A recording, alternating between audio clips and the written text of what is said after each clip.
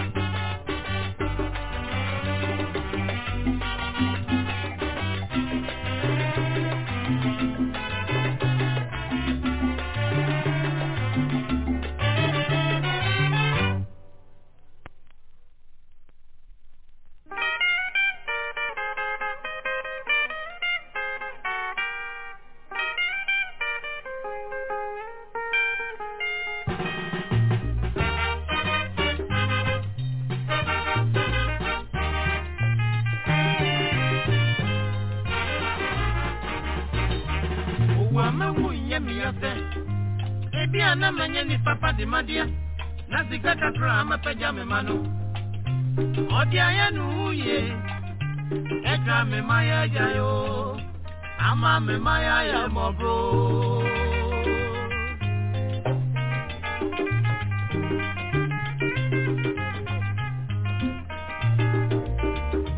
ejabi we jabi ti asidia ye kaya di dede wusia inye ni say enye si eja ya yue ye jaga beda kwa bono nananu me enwa ye dinamano yana enwa ye dinamano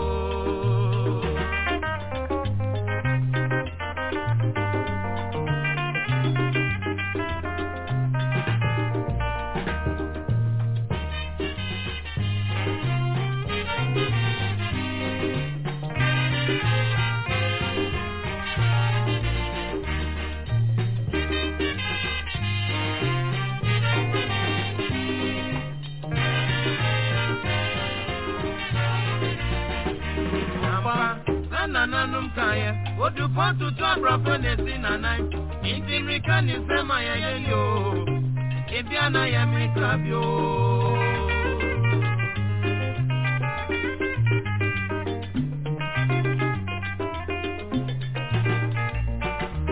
ejabi we jabi ti azidia ye kaya di dede wusia yenye ni se yenye si ya ye Yega beda kwa bono nananu me enwa yezinamano yana enwa yezinamano ejanka be enwa yezinamano yana enwa yezinamano yana enwa yezinamano ejanka dabre enwa yezinamano yana enwa yezinamano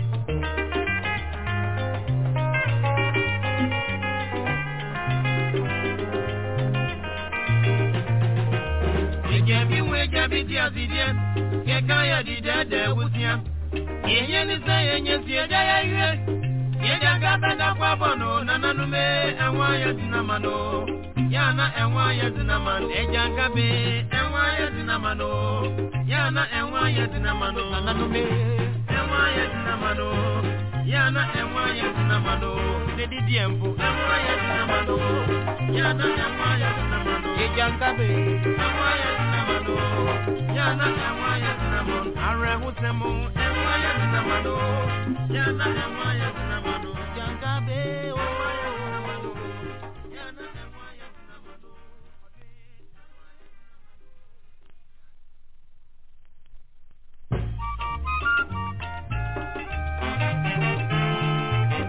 ama bosue me huwa ma menum nsamaso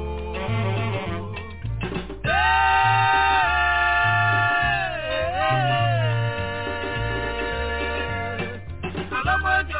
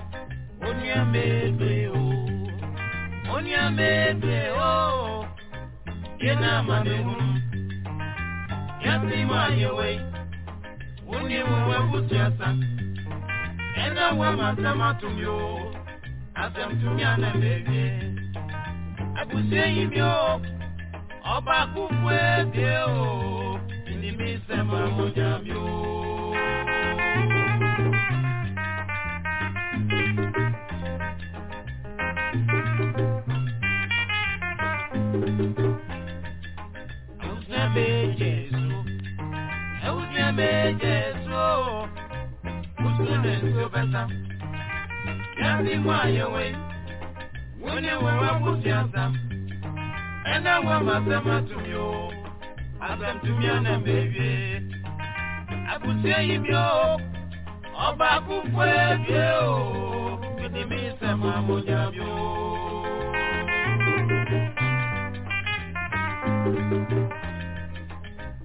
Yasi Mayawe, a janka sem yemobote, a come de janka yes yo yare. Enye yare no yare. Yasi Mayawe, saying Popo baby said, Oba san and Libya ni baby. Eno sama fwe, eya mamenyo, mamia we, eje jange, eje jerie, edi soga, you adiso, yaskojo mamia we, oh viva mamio.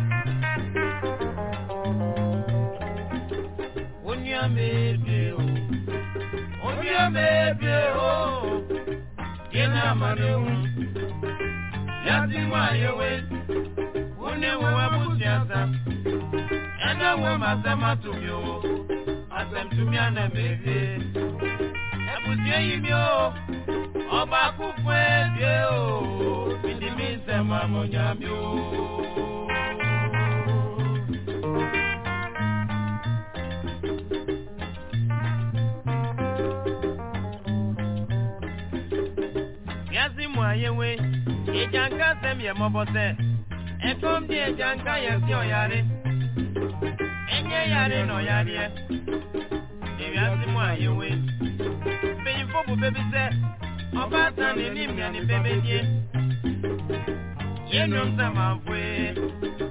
Hey, I'm a menu, Mamma, will be Bama, and your Janke, and your Janke, or Frankie. Oseo, Tete, Orafeli, Matari, Iwe, Asemia Yawo, Mamia we, Asemia Yawo, Mamia we, Viva Mamio, Viva Mami, Mamia we.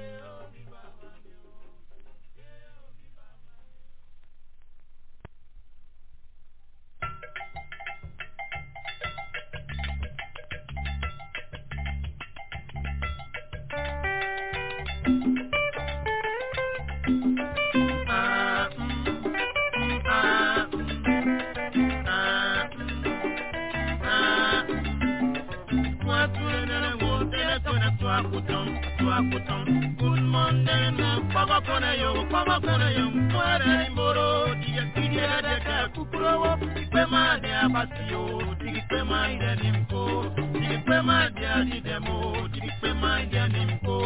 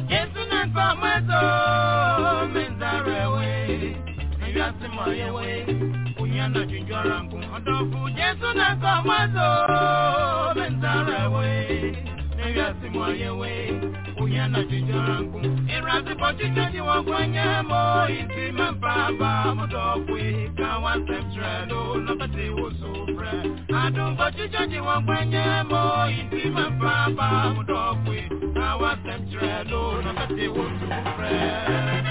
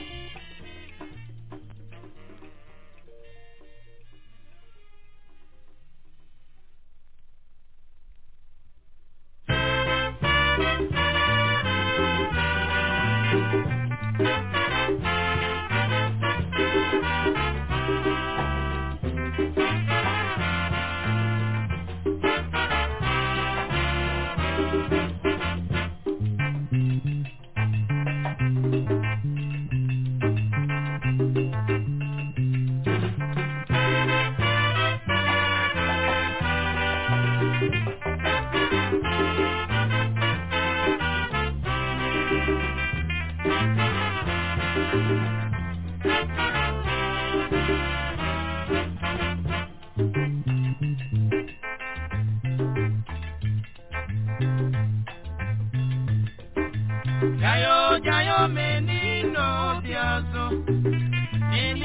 biazo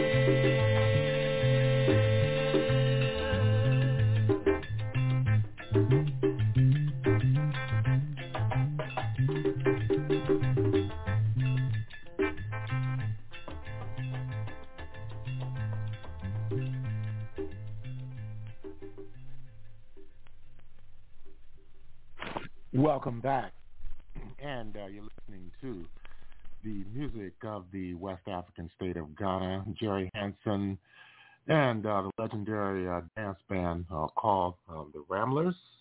And, of course, we're here at the Pan-African Journal worldwide radio broadcast. And John William Hansen, who was born in 1927, made his transition on April 7th of 2012, was popularly known as Jerry Hansen, was a Ghanaian high life musician. He was a singer, a composer, and arranger. a saxophonist, and a pioneer of what became labeled as high life music. He was a founding member and president of the Musicians Union of Ghana. And classic Ghanaian music from the Ramblers. The band was formed in 1961, the Ramblers International Band, with Eddie Owu, Frank Kofi, Kwesi Forsan, R.E. Hammond, and a few others. There were 9 altogether. He later recruited 5 other musicians to join the band. The band came into existence through the efforts of one Mr. Zakur, who was manager of the Metropole Hotel. Mr. Zakur persistently kept coming to Hanson's office to convince him to start a new band.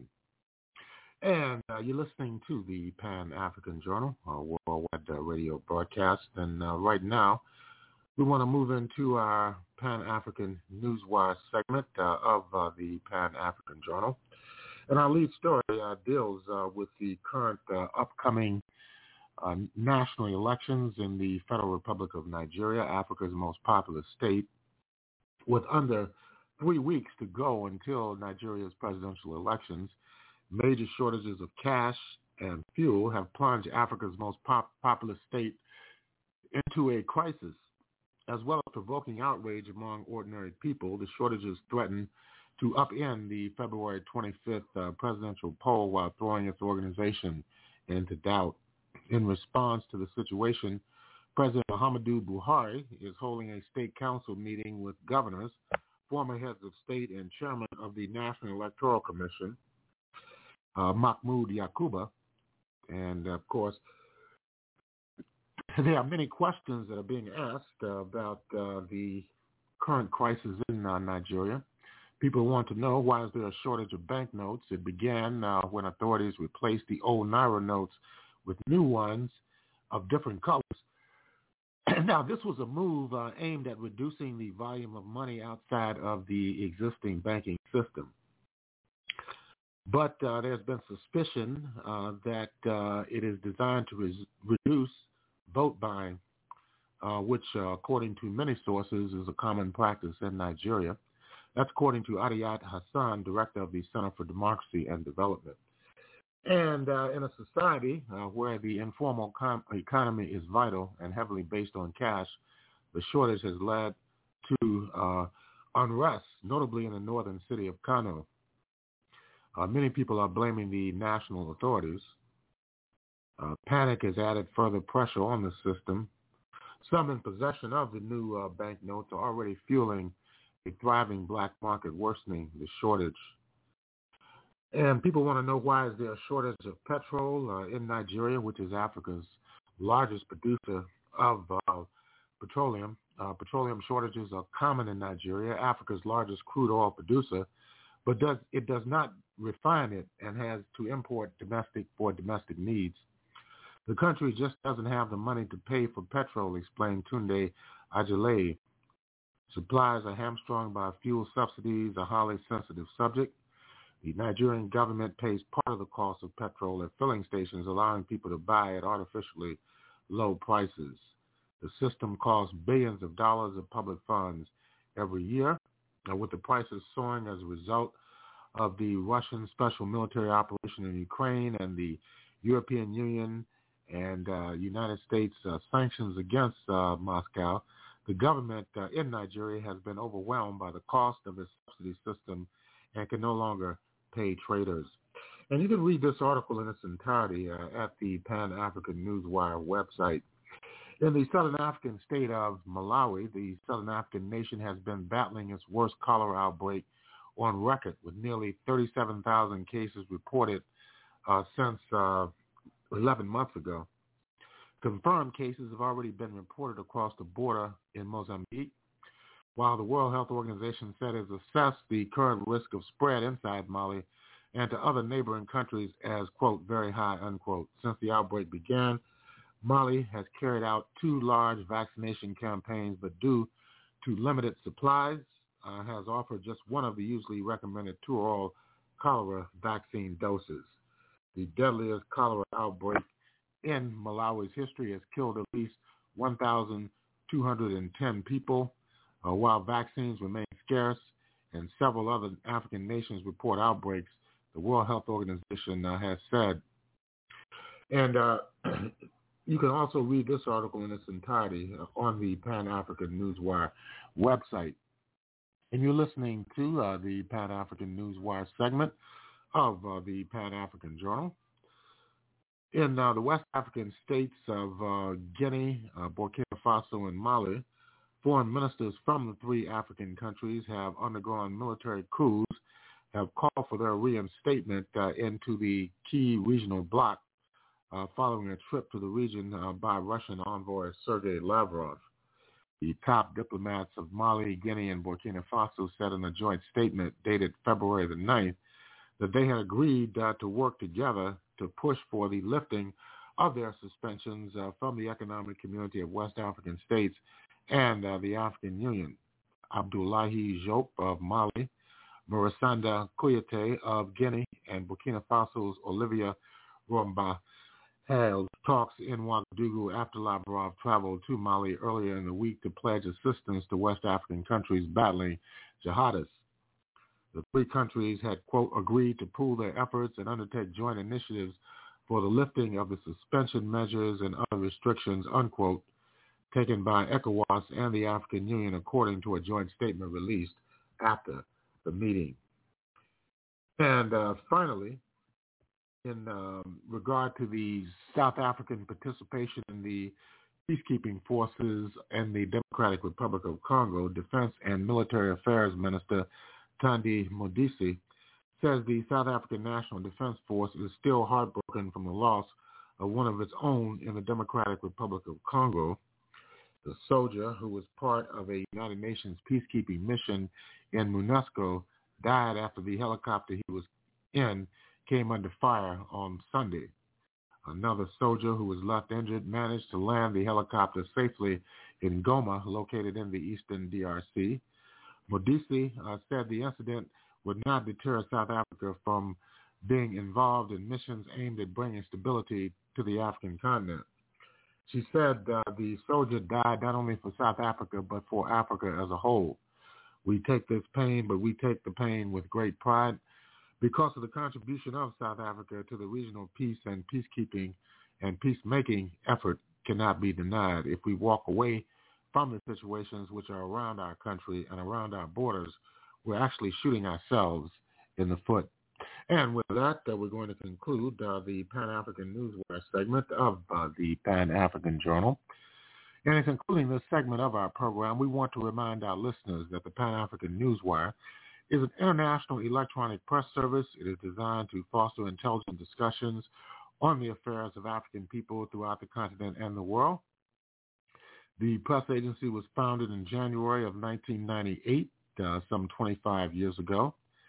Since then, it has published tens of thousands of articles and dispatches in numerous newspapers, magazines, journals, research reports, and on blogs and websites throughout the world. The Pan-African Newswire represents the only daily international news source on Pan-African and global affairs. If you'd like to log on to the Pan-African Newswire, all you need to do is go to our website at panafricannews.blogspot.com. That's panafricannews.blogspot.com. And if you'd like to have access to today's Pan-African Journal, worldwide radio broadcast, just go to our website at the Pan-African Radio Network, and that's at blogtalkradio.com/Pan-African Journal. That's blogtalkradio.com/Pan-African Journal. These programs can be shared with other potential listeners. All you need to do is copy and paste the links into emails and send those emails out to other potential listeners. The links can also be on other blogs and websites, as well as shared through social media networks such as Facebook and Twitter. We'll take a break. We'll be back with more of the Pan-African Journal for this week.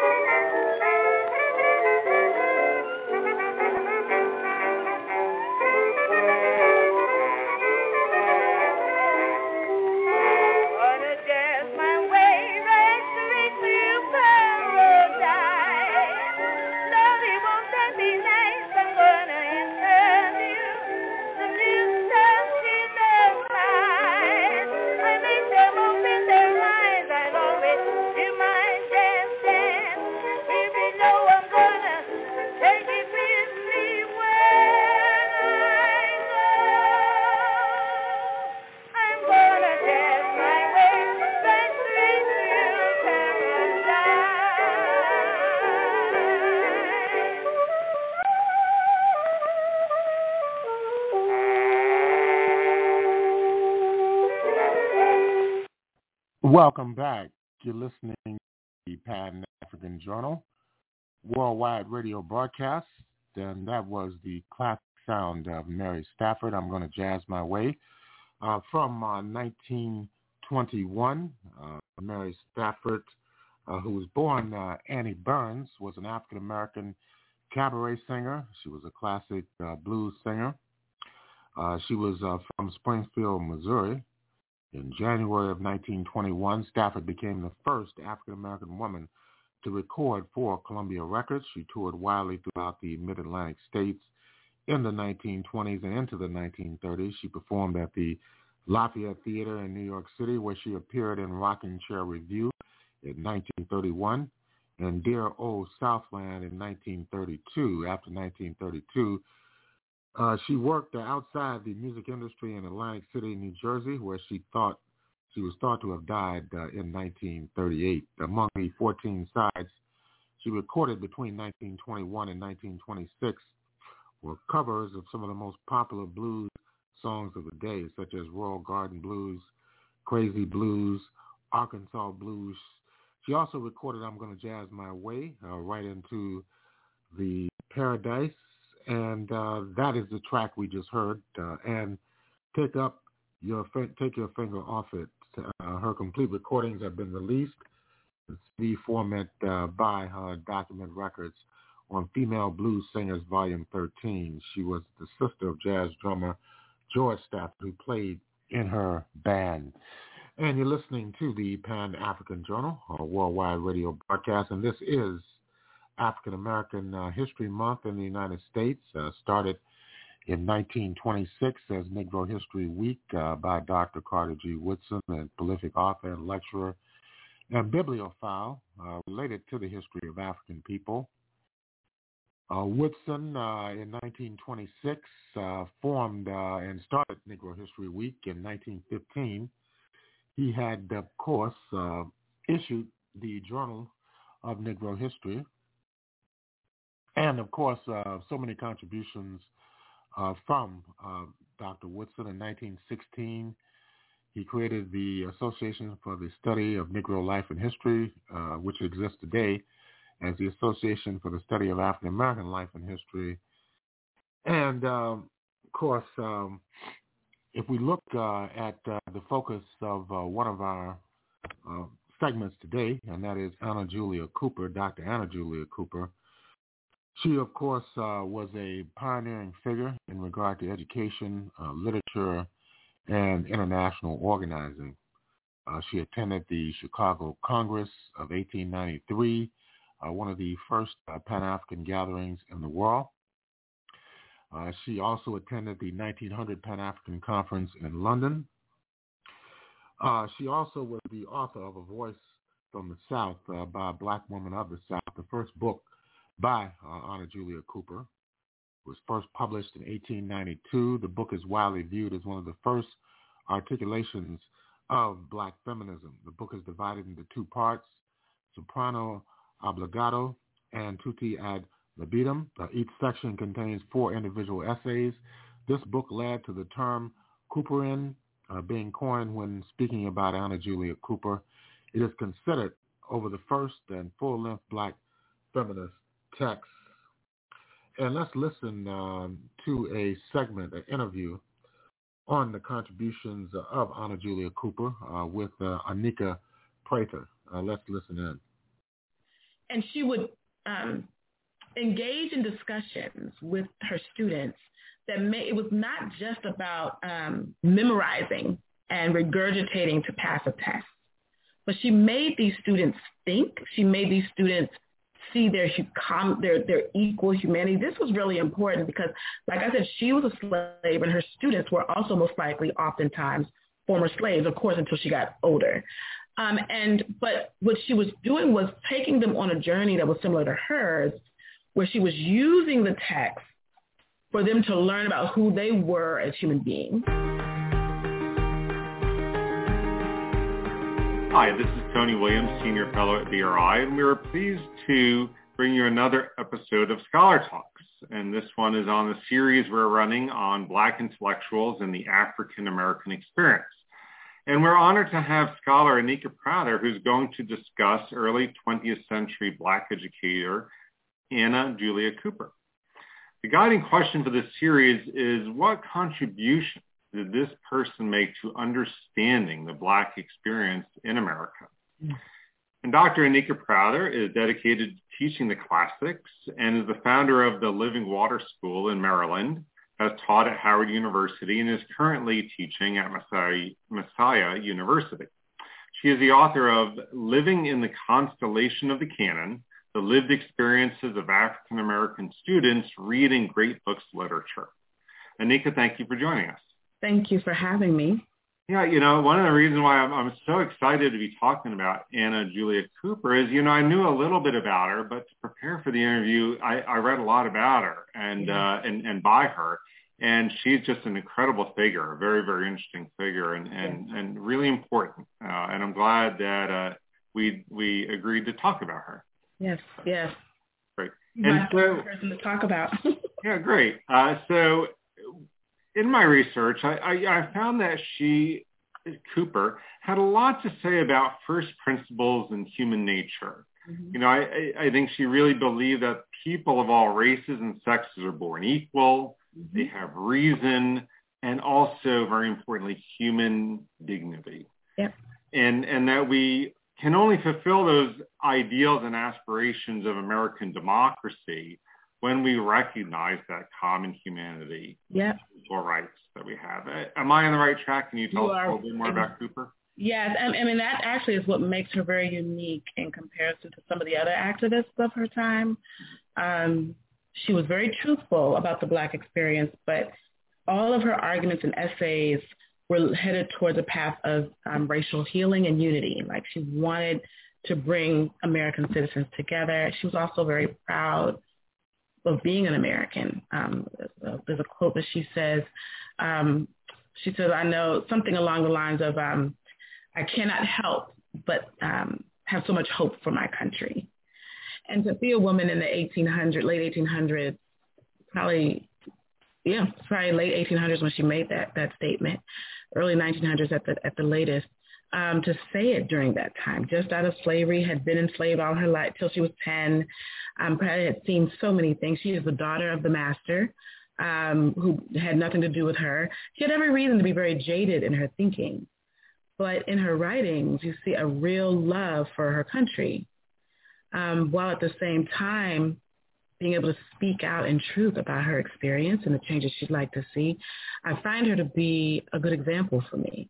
It's very easy to fall into a pattern of anger or bitterness or, and coming from that place. But when I read her essays, I find an example for speaking on things, but at the same time headed towards a space of loving your country and wanting what's best for it and hoping for the best for your country. That's really incredible, right, to have that sense of hope, even though she's suffering under the double burdens, really, of both segregation as a Black woman, but also as a woman as well. So very, very interesting. Yes. And she was an accomplished and very well-educated high school teacher and also college professor, eventually got her PhD at what we would call traditionally Black institutions. Yeah. And she dedicated her life to education for Black people, including Black women. Yes. And so what was the purpose and importance of education, not only for Black people, but then broadly for all humans? Yeah, I think she looked at it as a way to build bridges with each other. And she was always doing things to cross those color lines while at the same time staying true to her community. If you were to compare her to Booker T. Washington, who was also a great educator, their language is very different. Booker T. Washington, although we respect him, we respect the work that he's done, we respect the fact that he came up from slavery. He is a good example in that regard. His language is one of just settle, accept your place in American society. Eventually, it'll take care of itself, so just accept your place and try to get along. Anna Julia Cooper felt like, no, we're going to push those boundaries. We're going to push the color line. We're going to push the gender line. I'm going to tell you the truth about what it's like here, why it's not right. But I am going to still respect the space that I call home now. Another way that she sought to kind of cross those color lines. She was, like I said, I feel like a real strong advocate for building that bridge across the color line and gender lines. And one example you see in that too is she got her PhD. She went to one HBCU, which was St. Augustine, but then she got her bachelor's and master's. She finished up her college work and got her master's at Oberlin. Then she got her PhD at the Sorbonne in France. And so you see that pattern? She got it, and then she would get these things and go right back to serving her community and then showing how to build a bridge from her community to everyone else. And so as you see that constant back and forth, and she also mastered that in her love of the canon. So in most of her essays and speeches that you'll read, she makes numerous references to the works of the canon. Sometimes she's, quoting de Tocqueville or, whoever. And so she is constantly engaged in the great conversation with these authors. And she's an example of it. She does it so beautifully, so clearly, almost as if she's saying to the reader, to her students, whoever would listen or read, watch me, now you follow what I'm doing. And how do I know that's her thinking? Because there's a quote that she says, no one but the Black woman can say when and where I enter, right? Well, feminists typically take that part only and leave it there. Only the Black woman can say when and where I enter. But there's more to that quote. It continues, no one but the Black woman can say when and where I enter. And wherever I go, I'm kind of, summarizing, and wherever I go, the whole Negro race enters with me. If you don't say that last part, it becomes a very self-centered, no one's going to tell me what to do. I'm all about my progress. But that's not what that quote means. It wasn't just about women's rights. It was about human rights. And she's saying, you're not going to stop me. I'm going to pave this way for everyone who comes after me. And what is that path that she's trying to pave? That path that bridges all Americans to come together, brings them together. And she believed that work could be done through classical education. She was very distraught when she saw Booker T. Washington's philosophy of more industrial education. Booker T. Washington makes a quote basically saying, it's a waste of time for anyone to study Greek and Latin and to read these texts if you don't have a skill. Anna Julia Cooper felt skills were necessary, but she also felt all of us should have this exposure to classical learning because it provides a way for us to dialogue with each other. It is a common language that we can share with each other because it reveals a common human experience. Most people in early America were educated classically. So she felt it was a way of connecting all of us, not just accepting your place behind the veil, as Du Bois calls the veil. I sometimes think he means the color line.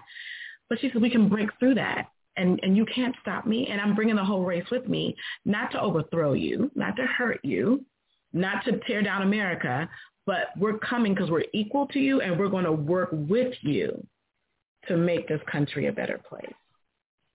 And that's just a great segue to my next question. And by the way, is it okay to feel inspired as you're talking about this? She's very inspirational. I love it. She was. So Cooper discussed the importance of educational and economic opportunities as well, specifically for Black women, who, as we talked about, suffered under that double burden. Yes. And so what role, you alluded to it with your quote, but what role did Black women play in improving the lives of all African Americans, and also how could they help regenerate the larger American culture and politics broadly? I keep referring to the kind of the misunderstanding feminists have with Anna Julia Cooper, and it's not because I have anything against feminists. That's not, I don't want anybody to misunderstand. I just feel like she's being misrepresented or misappropriated. And she was very interesting because she was also a very traditional woman. She saw Black women, all women, because sometimes she would go back and forth between talking as if she was talking to all women, but which would include Black women. And then sometimes she would go and say, and I'm talking to you, sister, and the way she saw women were to be the nurturers of society. She saw us as being the keepers, the cultivators, the nurturers of society. We're the ones who kind of hold the fort down and keep everyone together and keep everyone inspired and nurtured, in our hearts and our bodies, caring for society. And she talks about how a society is made up of homes, and homes are made up of families. And at the center of that is the woman. The atmosphere of homes is no rarer and purer and sweeter than are the mothers in those homes. A race is but a total of families. The nation is the aggregate of its homes. As the whole is sum of all its parts, so the character of the parts will determine the characteristics of the whole. These are all axioms and so evident that it seems gratuitous to remark it. And yet, unless I am greatly mistaken, most of the unsatisfaction from our past results arises from just such a radical and palpable error, as much almost on our own part as on that of our benevolent white friends. So that, again, expresses her role in family. It's not that you don't do careers, but it's that you never forget your place as that center of the home. So that's her thoughts on women. Now, this is interesting for a woman who she was a widow. She never remarried. She was a widow by like 21, never had children of her own. But she still saw the value of woman in the home, caring for the home, caring for her children, caring for her husband if you're married. And then she says those pods of families are what make up the larger society. They're the ones at home nurturing the child, helping that child become what they're called to be, releasing that child into society. She places a great emphasis on that. It's not just about being the career woman. At the same time, she felt that if you are a career woman, you can still fulfill that role wherever you are. And we see her live that out because even though she was not married and had no children of her own, she used her home as a nurturing place. I mean, people were allowed to live there if they were too poor, and then she would educate them. If they were illiterate, she used her home as like almost a boarding school. When a college, the Frelinghuysen University, which is like our first example of a community college. She was the president of that college. It was meant to educate older Blacks who were still illiterate, still fresh out of slavery, and they would get educated classically, but also learn a trade. When they came on financial hard times, at the time she had this beautiful home in Washington, D.C., she ran the school out of her home and even willed her home to the university. So what she felt was, I'm a career woman. I'm making good money in all of my adventures. And I'm going to use this to continue to nurture my community, the people in my community, which will in turn bless others. Frelinghuysen University is not even named after a Black person. It's named after a senator who tried to stop Andrew Johnson from ending Reconstruction. And so that university is named after him, a white man. And here she is working for this university named after him. She very much believed in this partnership between the Black community and the white community. And she felt Black women, their role was to help nurture that relationship, to nurture their own people, nurture that bridge between the two, do their part to serve alongside her white co-citizens of the country. And so she saw them just definitely as just kind of this nurturer of human society, and that even if you do have a career outside of your home, it is used to come back and pour into your own community and ultimately pour into all of society. Right.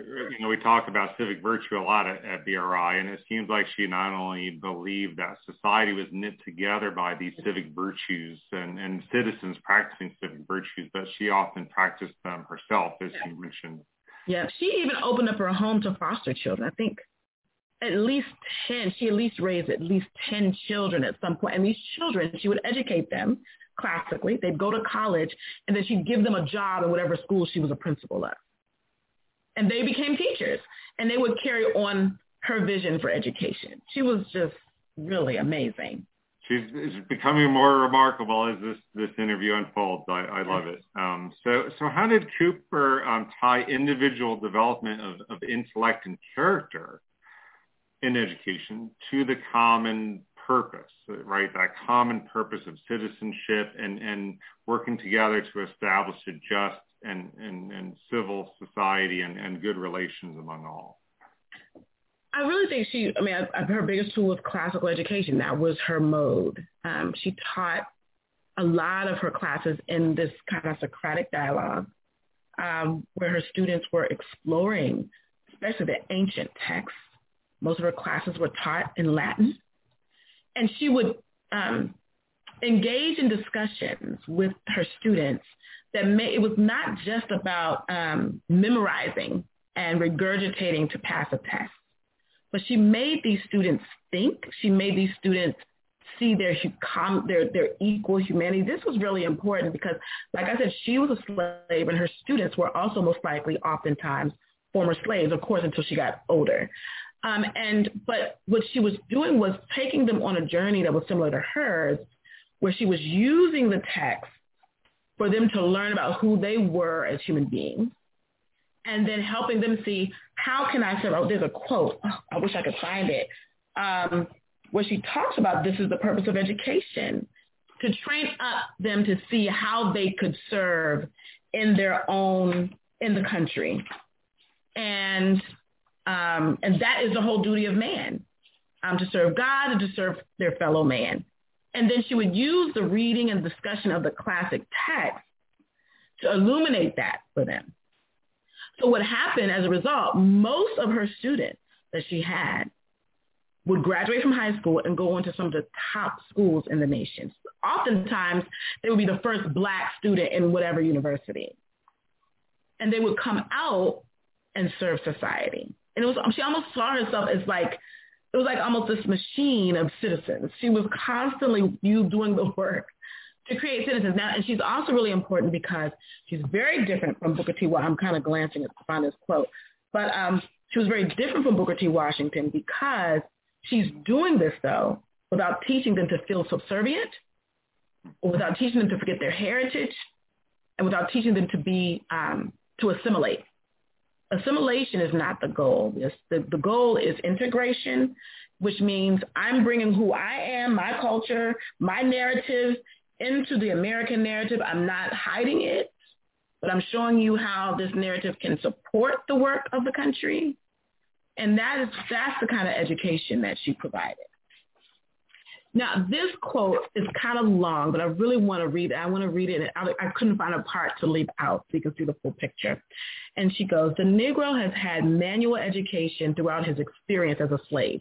That is her explaining why Booker T. Washington's thinking about industrial education may not be the answer. So again, she says, "The Negro has had manual education throughout his experience as a slave. For 250 years, he was practically the only laborer in the American market.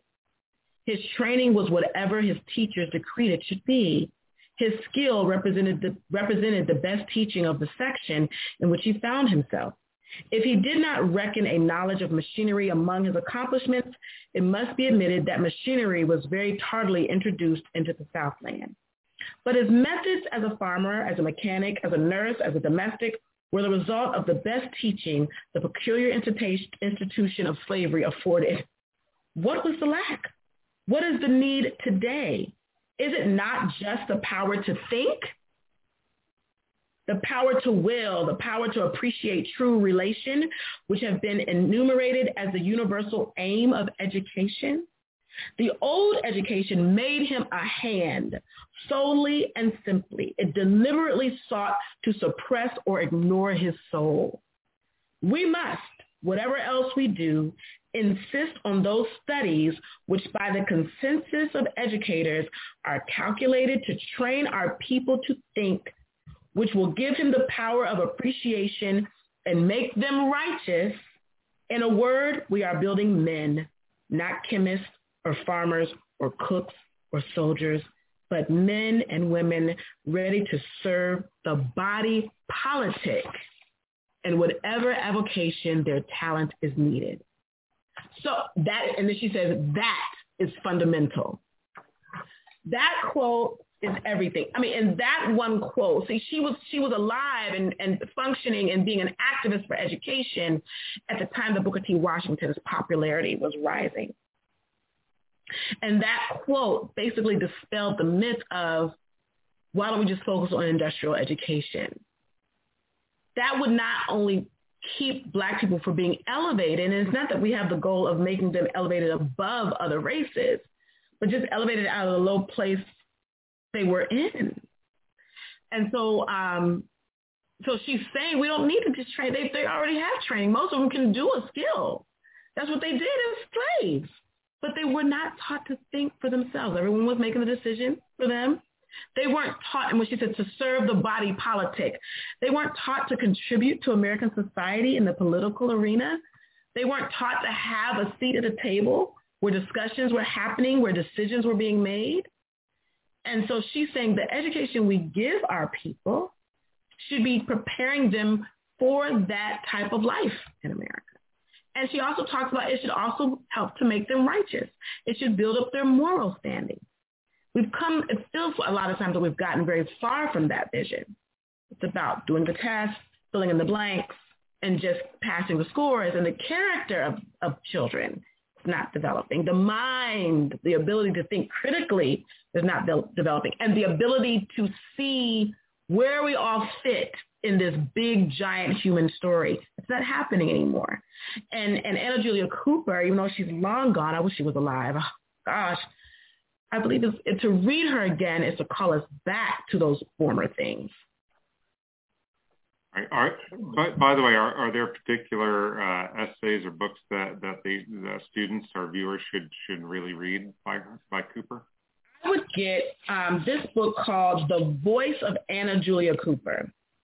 It's put together by Charles Limert and Esme Bond. You can get it on Amazon, and it includes her book, A Voice from the South, as well as other letters, poems, essays, speeches, and a lovely biography on her. Mine is falling apart. It's such an important resource to knowing her. This is really important because she was a very private woman, and it's really hard to know her. But if you read this, you will have a strong sense of what her journey has been, what her philosophy was, what her thinking was. Great. Anika, final question. How does Cooper advocate specifically the best path on how Blacks are going to confront racial prejudice and white supremacy? And what's the best path forward for struggling and achieving equal rights and dignity, respect, and justice in American society?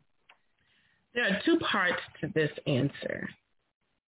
I believe she would still want us to keep having the dialogue where we're truly telling our experiences, our narrative, as she demonstrates for us in her writing. She never holds back words in expressing what her experience is and how things are still unfair. We need to have those discussions. Then she also doesn't feel we should wait around for someone to change our circumstance. We have to go after our goals for herself. She has this thing that she did where she would call the first step, the second step. She wrote these goals. And on this step, the final step was her getting her PhD. And she wrote an essay on it, or a poem, I think, called The Final Step. It was right after she got her PhD. I'm sharing that as an example because she's saying on the one hand, yes, you're going to hold our leaders accountable to making sure they're holding up to the promises of the Constitution. But they move kind of slow and they're a little resistant. So don't just sit around being angry about their slowness to fix that. You have to aggressively pursue your goals, aggressively push through those boundaries, that color line to achieve equality, to achieve all of your goals. And that is what she wants us to learn, but not to do one without the other. And then finally, all of that is in service to our people and to humanity. Great. Anika, I want to thank you for joining us and sharing your insights into this remarkable figure of Anna Julia Cooper. Thank you all for joining us on this episode of Scholar Talks. Please check out our next installments of Black Intellectuals and the African American Experience, as well as our previous series on the presidency and the Cold War and our upcoming series on pivotal battles in American history. Thank you. Thank you. Welcome back. And that was a discussion on the lifetimes and contributions of Abayomi Azikiwe. And you're listening to the Pan-African Journal, or worldwide radio broadcast. And this is African American History Month, and we're focusing on the contributions of the African people of the United States. We'll take a break. We'll be back with more of the Pan-African Journal for this week.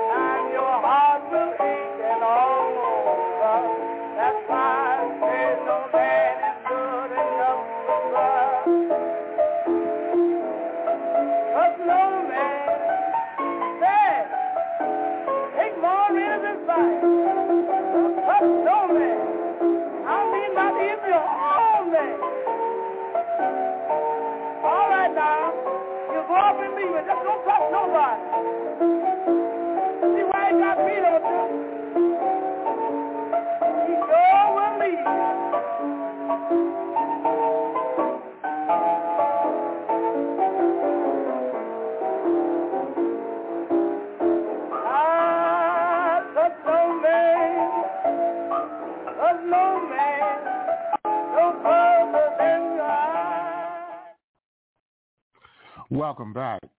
And that was Gertrude Mulroney with the track entitled Trust No Man. And this is African American History Month, and right now we want to move into a discussion, audio documentary on the lifetimes and contributions of Ida B. Wells-Barnett, a struggler for the liberation of African people in the United States.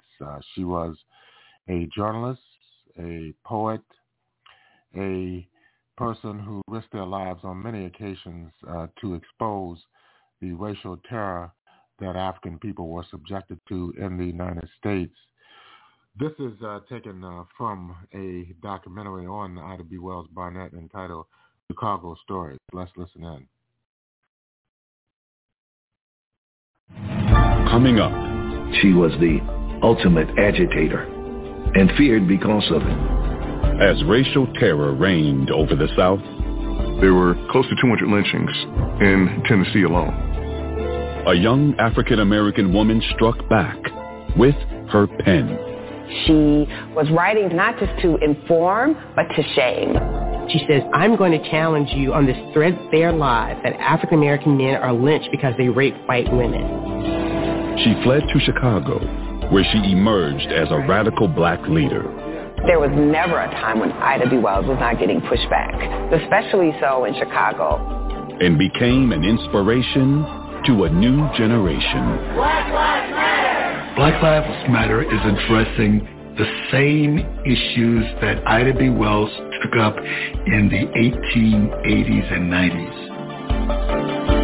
Ida B. Wells, next on Chicago Stories.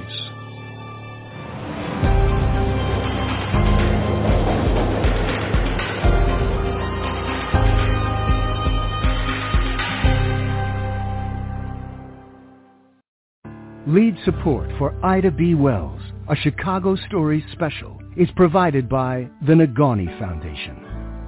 Additional support is provided by Jim and Kay Mabey, Strategic Growth and Transformation Partners, and by the following donors.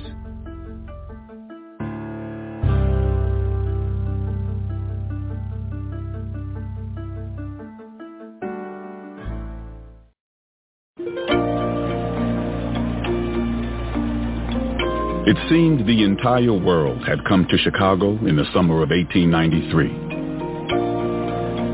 Most were so captivated by what they saw at the World's Fair, they were oblivious to what was missing. For one visitor, a 31-year-old African-American woman from Mississippi, the omission was glaring. The fair itself was a monument to extravagance, building after building constructed to display to the world how far America had advanced. Ida B. Wells had come to Chicago to point out what the fair's organizers had ignored. She was angry about the exclusion of the African American story, especially the progress that African Americans had made. Post-slavery, African Americans started doing a lot of phenomenal things. They were elected to Congress. They were elected to public offices locally. They became doctors and business people. But the signs of black culture Ida B. Wells found at the fair were mostly along the midway, and they represented stereotypes, not progress. Nancy Green, a 59-year-old former enslaved woman, proved a crowd favorite, playing the role of a Southern mammy to promote a new pancake mix. Non-white nations were presented as savages or even sideshow acts. The slight was all the more appalling to Ida because she herself was a testament to the strides made by slavery survivors. Since her emancipation, she had become a widely published journalist. So it's like, let's show the world what a great country we are without showing any of the contributions of black Americans. Ida's friend, Frederick Douglass, was the notable exception. He was the only black American in charge of a pavilion, one built by the nation of Haiti. The Haitian government are the ones that invited him. So he wasn't even invited by the United States. And he was one of the most famous, people in the country at that time. The irony didn't escape Ida B. Wells. It seems strange to me that but for an accident, Mr. Douglass would have had no part in the World's Fair because of race prejudice in this country. Yet whenever he went out into the grounds, he was literally swamped by white persons who wanted to shake his hand. And so, Ida stood at the entrance to the Haitian pavilion, handing out copies of a pamphlet. A clear, plain statement of facts concerning the oppression put upon the colored people in this land of the free and home of the brave. It's around 90 pages. It's really like a little book. And Ida's the only woman represented in the book. Wells had written it with Douglass and two other men. She's also the one who raised the majority of the money to have the pamphlet published. So you have these three men that are willing to sort of be led by a woman. So this, to me, is her publication. The exhibit of progress made by a race in 25 years of freedom against 250 years of slavery would have been the greatest tribute to the greatness and progressiveness of American institutions. which could have been shown the world. The preface was written in English, French, and German. She was standing in front of the Haitian pavilion every single day handing out the pamphlet with the idea that people would go from this fair all over the world and say, what the heck is going on in the United States? It was simply savvy strategy, and Ida was a savvy woman. Ida B. Wells' battles at the World's Fair were just getting started. But if there was one thing she had shown in her 31 years before coming to Chicago, she never went down without a fight.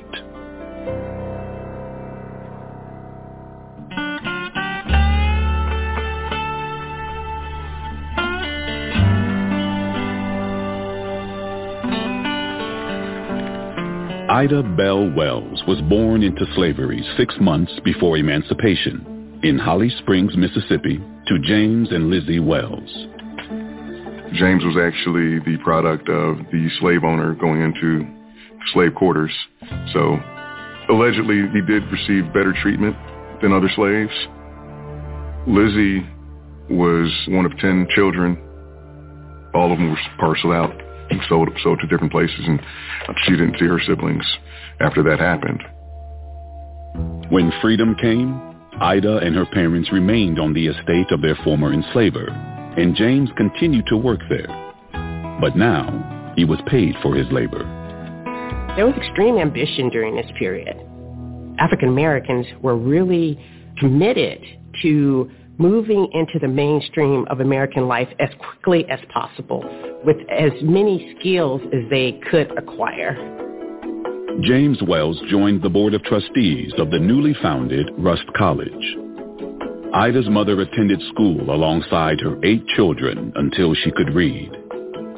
James had, friends of his come over to the house and they would read the newspaper. They asked Ida to read the newspaper to them because, a lot of people were not literate. Displayed by Ida B. Wells doesn't come out of nowhere. She had parents who were very excited about their newfound freedom. And she observed her father, especially his political activism. I heard the words Ku Klux Klan long before I knew what they meant.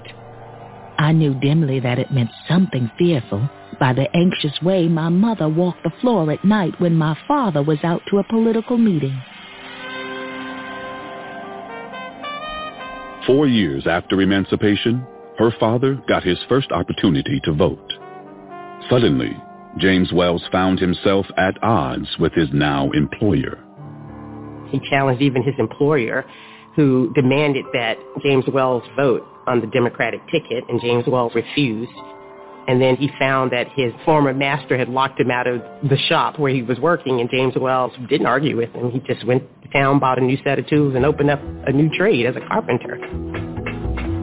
There was optimism and hope as far as every citizen is entitled to life, liberty, the pursuit of happiness. And Ida took that seriously. But Ida's world would be turned upside down when she was 16 years old. It was the summer she left home to visit her grandmother's farm. There was an epidemic of yellow fever that went throughout the country, and particularly in the South. She knew that people had fled Holly Springs and assumed that her parents and siblings were among those people. But then one day, some people came to her grandmother's farm and handed her a note saying that both of her parents had died. Ida was 16 years old at the time, and against her grandmother and several other people's advice, she decided to get on a train and go back to Holly Springs. She returned to find that her youngest brother had also died.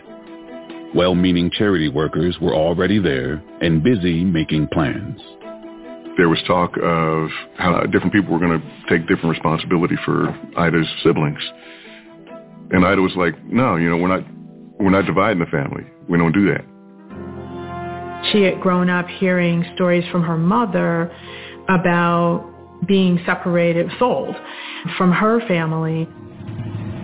So there was supposedly a shotgun on the mantle, and she got the shotgun. I was like, look, I'm going to take care of family. Like, oh, why didn't you say so?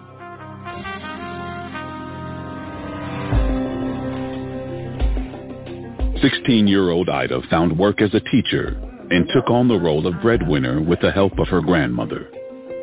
After teaching a country school all week, I came home Friday afternoon, 6 miles out from town, and spent the time from then until Monday morning washing clothes, cooking food, and preparing things so they could do without me until the end of the next week." Ida's Aunt Fanny saw the family was struggling and eventually invited them to live with her. They hopped on a train, bound for the big city. She moves to Memphis, and Memphis is the place to be. It's a metropolitan city. It is a transportation center, even in the 1800s, for the entire world. She saw it as exciting as a young woman. We shouldn't be surprised by this. She was a shopper. She liked to look nice. She often talks about her expenses exceeding her income, in part because she was supporting siblings. But the other part, too, is that Ida was a clothes horse. She enjoyed shopping downtown. Although Ida had hoped to secure a teaching post in Memphis, she'd settled at a small school in Woodstock, Tennessee, a short train ride away. But a fateful ride along the Chesapeake rail line would carry her on a much different path. Just weeks after her 21st birthday, Ida boarded the morning train to Woodstock, a first-class ticket in hand.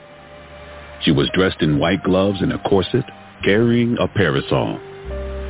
She was petite. She was a little under 5 feet and very well dressed, obviously very well spoken. During Reconstruction, blacks had the rights. So she had ridden on that car several times over the past couple of years and was entitled to do it. She chose a seat towards the back of the first-class rail car. But minutes later, the train's conductor brusquely informed her that she was seated in the ladies' car, a fact Ida was well aware of. The conductor insisted she move to the smoking car, a lower-class carriage where men could often be found cussing and gambling. As I was in the ladies' car, I proposed to stay. He tried to drag me out of the seat, but the moment he caught hold of my arm, I fastened my teeth in the back of his hand.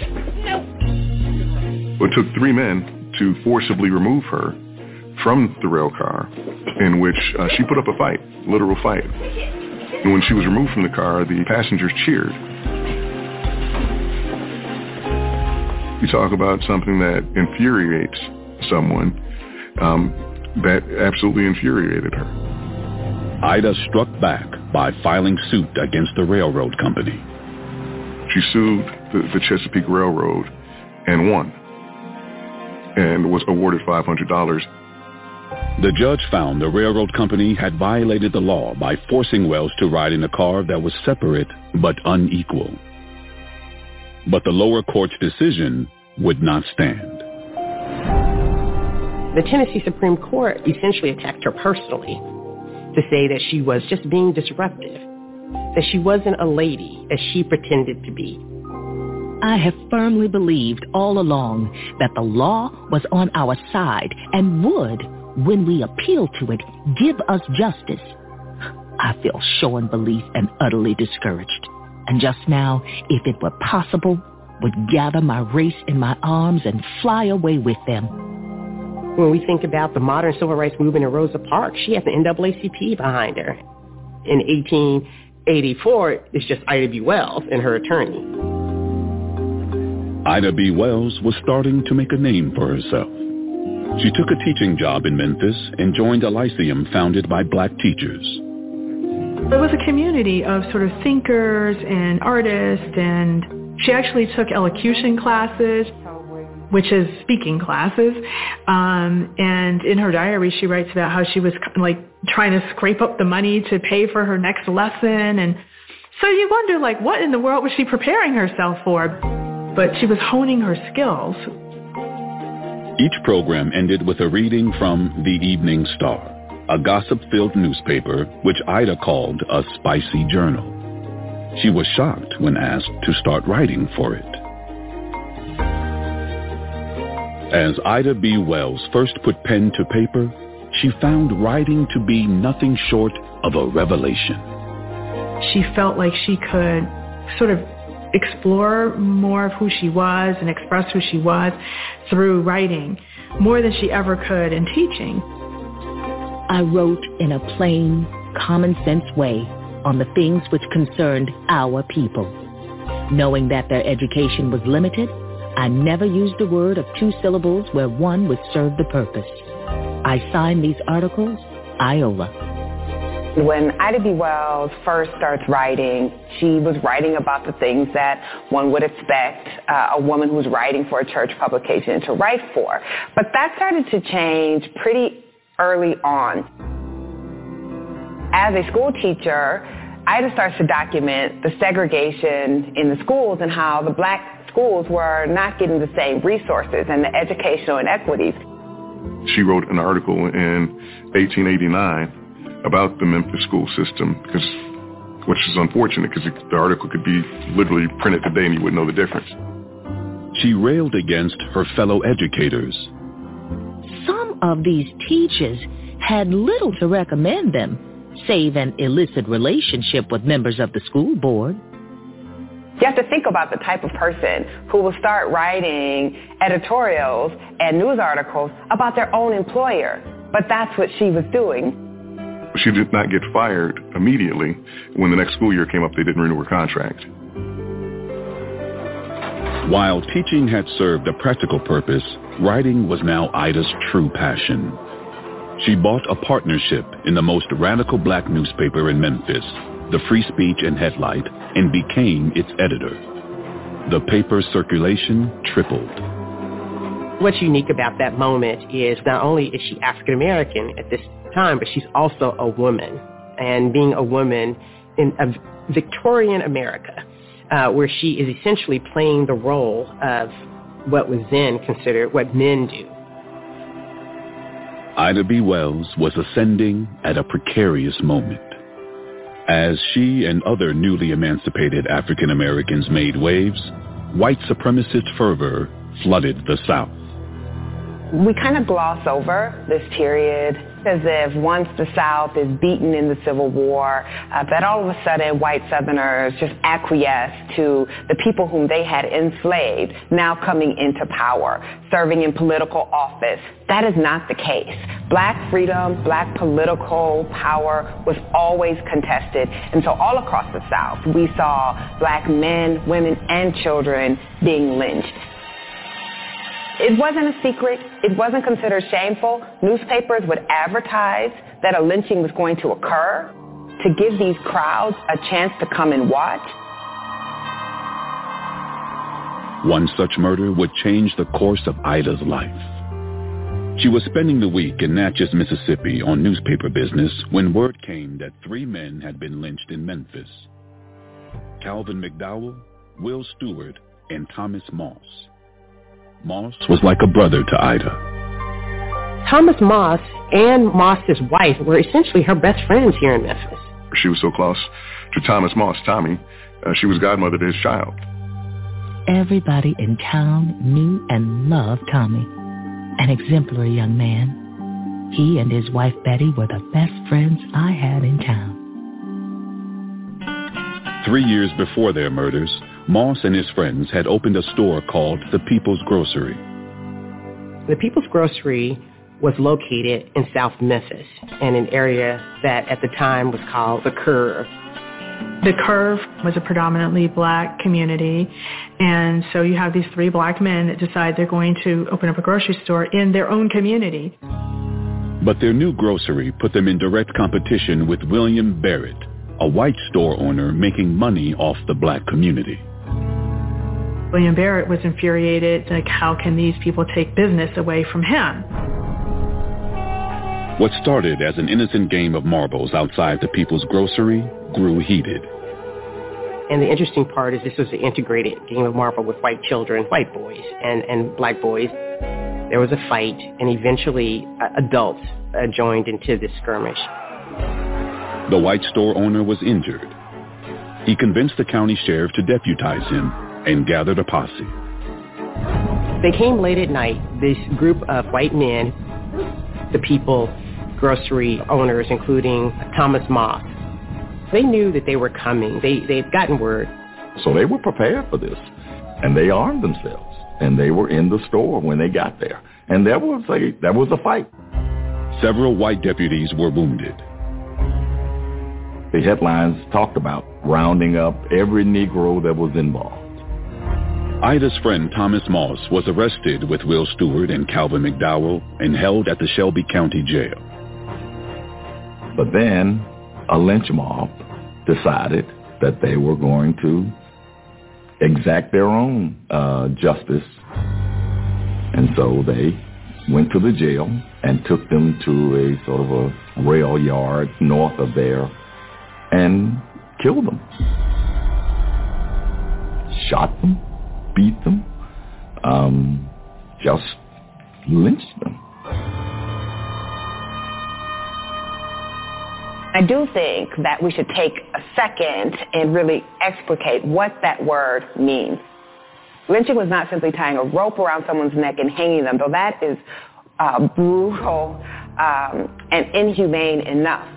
Lynching was designed directly to send a message to the larger black population. In the South, in many places, black people were in the majority. So how does a white minority that has lost power and wants to gain that power back do that when they are in the minority? It was through terrorism.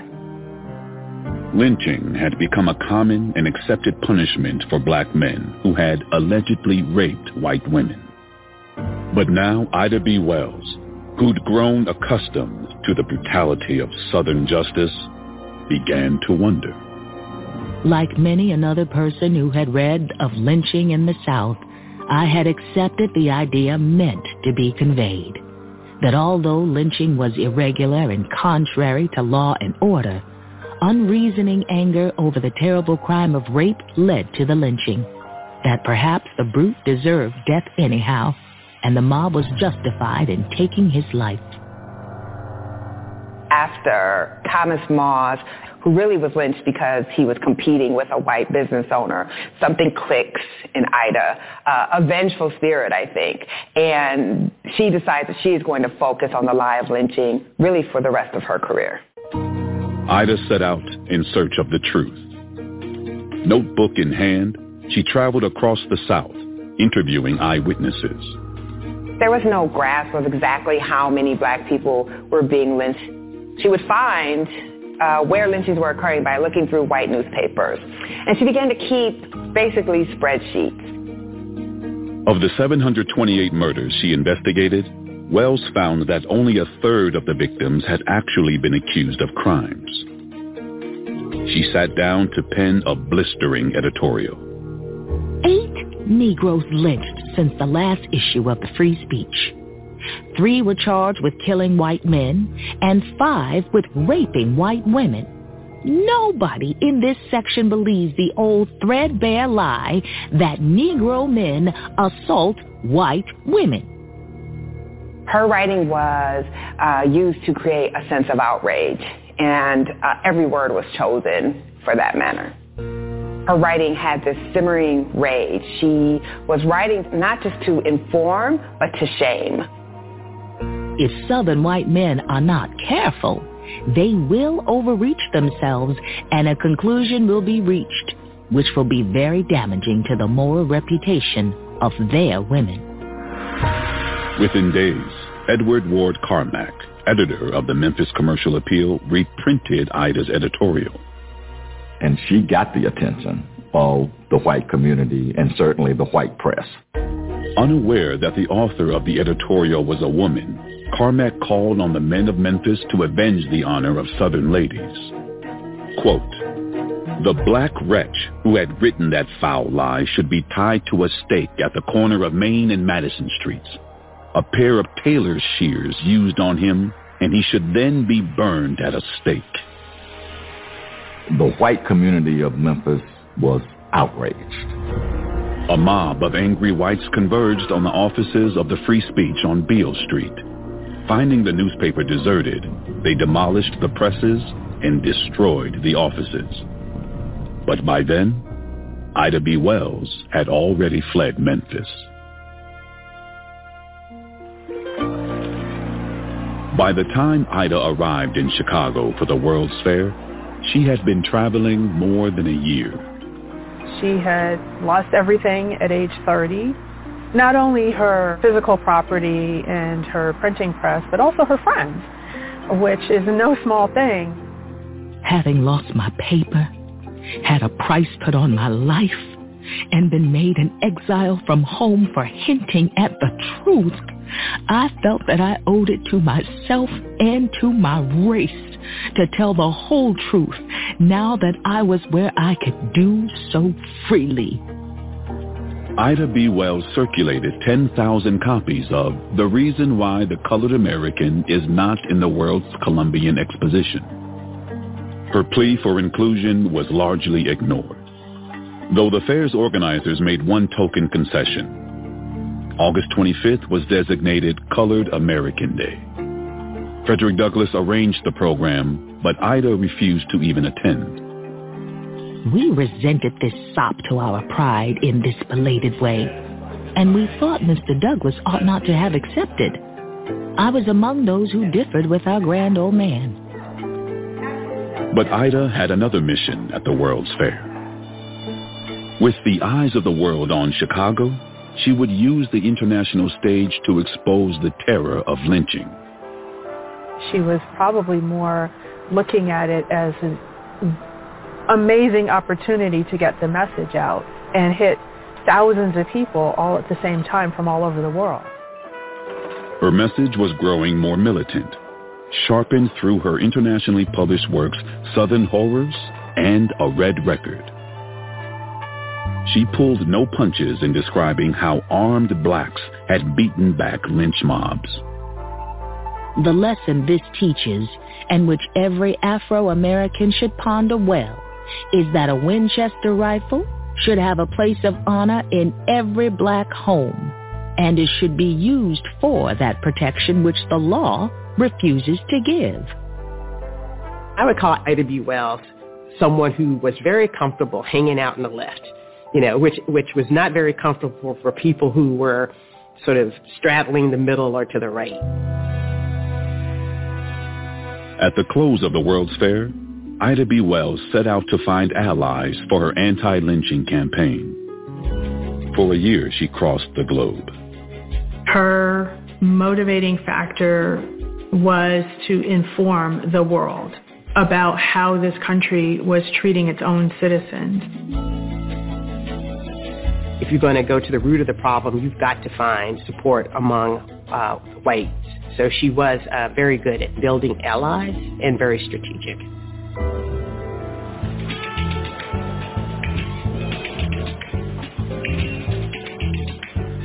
By the time Ida returned to Chicago in 1895, she'd been a refugee from the South for 3 years. Despite her many successes, she was financially strained and weary, in need of an anchor. She found just that in Ferdinand Barnett. He was 10 years older than Ida when they got married, so that would have made him 43. Ferdinand was a widower. He liked strong black women. He met Ida, he was like, yeah, we're going to need to get married. His first contact with Ida B. Wells is because she needs a lawyer.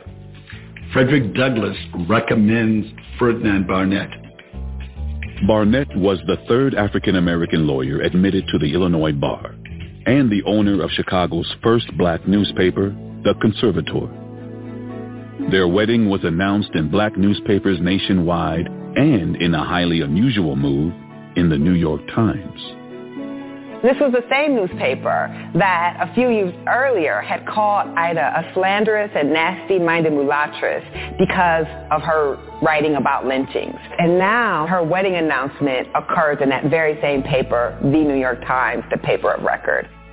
Wells took the hyphenated name Ida B. Wells Barnett, and she also took over Ferdinand's newspaper. Having always been busy at some work of my own, I decided to continue work as a journalist, for this was my first, and might be said, my only love. The Conservator circulation of about 1,000 readers represented a healthy chunk of Chicago's roughly 6,000 African Americans. But the city's black population was growing. Ida B. Wells and 24 more arrive in Chicago in the 1890s and thus put themselves in a position to be the institution builders of Black Chicago. Ida and Ferdinand lived alongside most of the city's African Americans in a narrow strip of Southside land known as the Black Belt. Its boundaries were often enforced by violence. If you go west of State Street, you're in the Stockyards community, a largely Irish community, and you're likely to get beaten or killed. You're not going to move too far east because middle-class whites don't want you there, and they certainly don't want you on the lakefront. So it's about 4 blocks wide, but it keeps moving southward. This will be the hub of the African American community. And what's important here is that it is entirely self-sufficient. African Americans find employment within their own community. African Americans build businesses, newspapers, their political leadership. African Americans are virtually institutionally complete within these southward migrating communities, which came to be called Black Metropolis. Ida took delight in the community's cultural riches. There were churches, Olivet Baptist, Bethel AME, and Quinn Chapel AME. And there were black social organizations. Ida B. Wells-Barnett took her place among the cream of the 400, a social registry of Chicago's black elite. Ida B. Wells and Ferdinand Barnett were the political power couple, certainly in the African American community in Chicago. The couple gave birth to their first child, Charles, in 1896. Ferdinand hired a nurse so Ida could return to the lecture circuit with their newborn baby. Ferdinand was attracted to the fact that she was out there doing things, and he provided the support for her to continue doing that. I honestly believe that I am the only woman in the United States who ever traveled throughout the country with a nursing baby to make political speeches. The following year, Ida gave birth to Herman, then Ida Jr., and finally Alfreda in quick succession.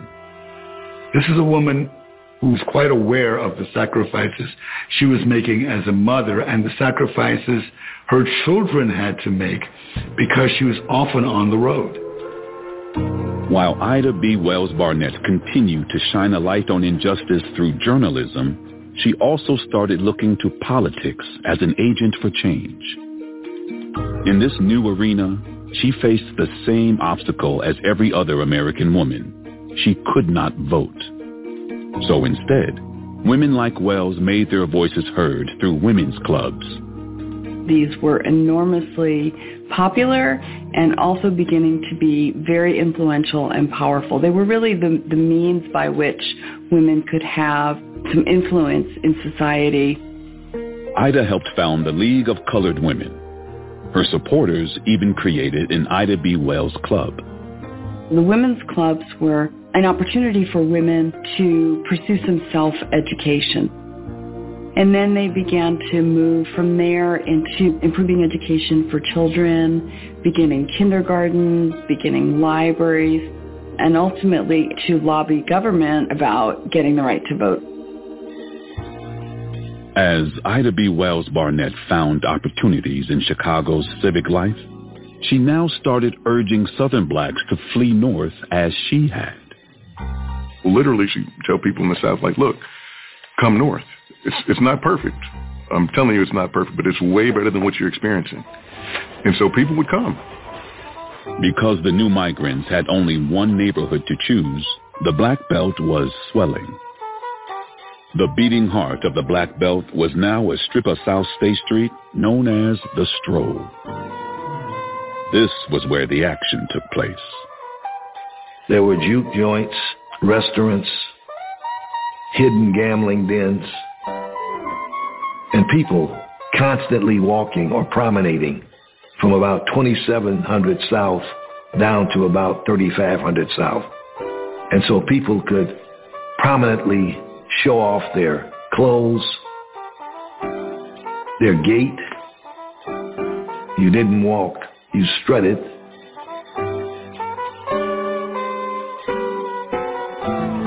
But cracks were forming in the Black Belt. As new migrants met up against the forces of segregation, housing became scarce and crowded. The Barnetts refused to be contained.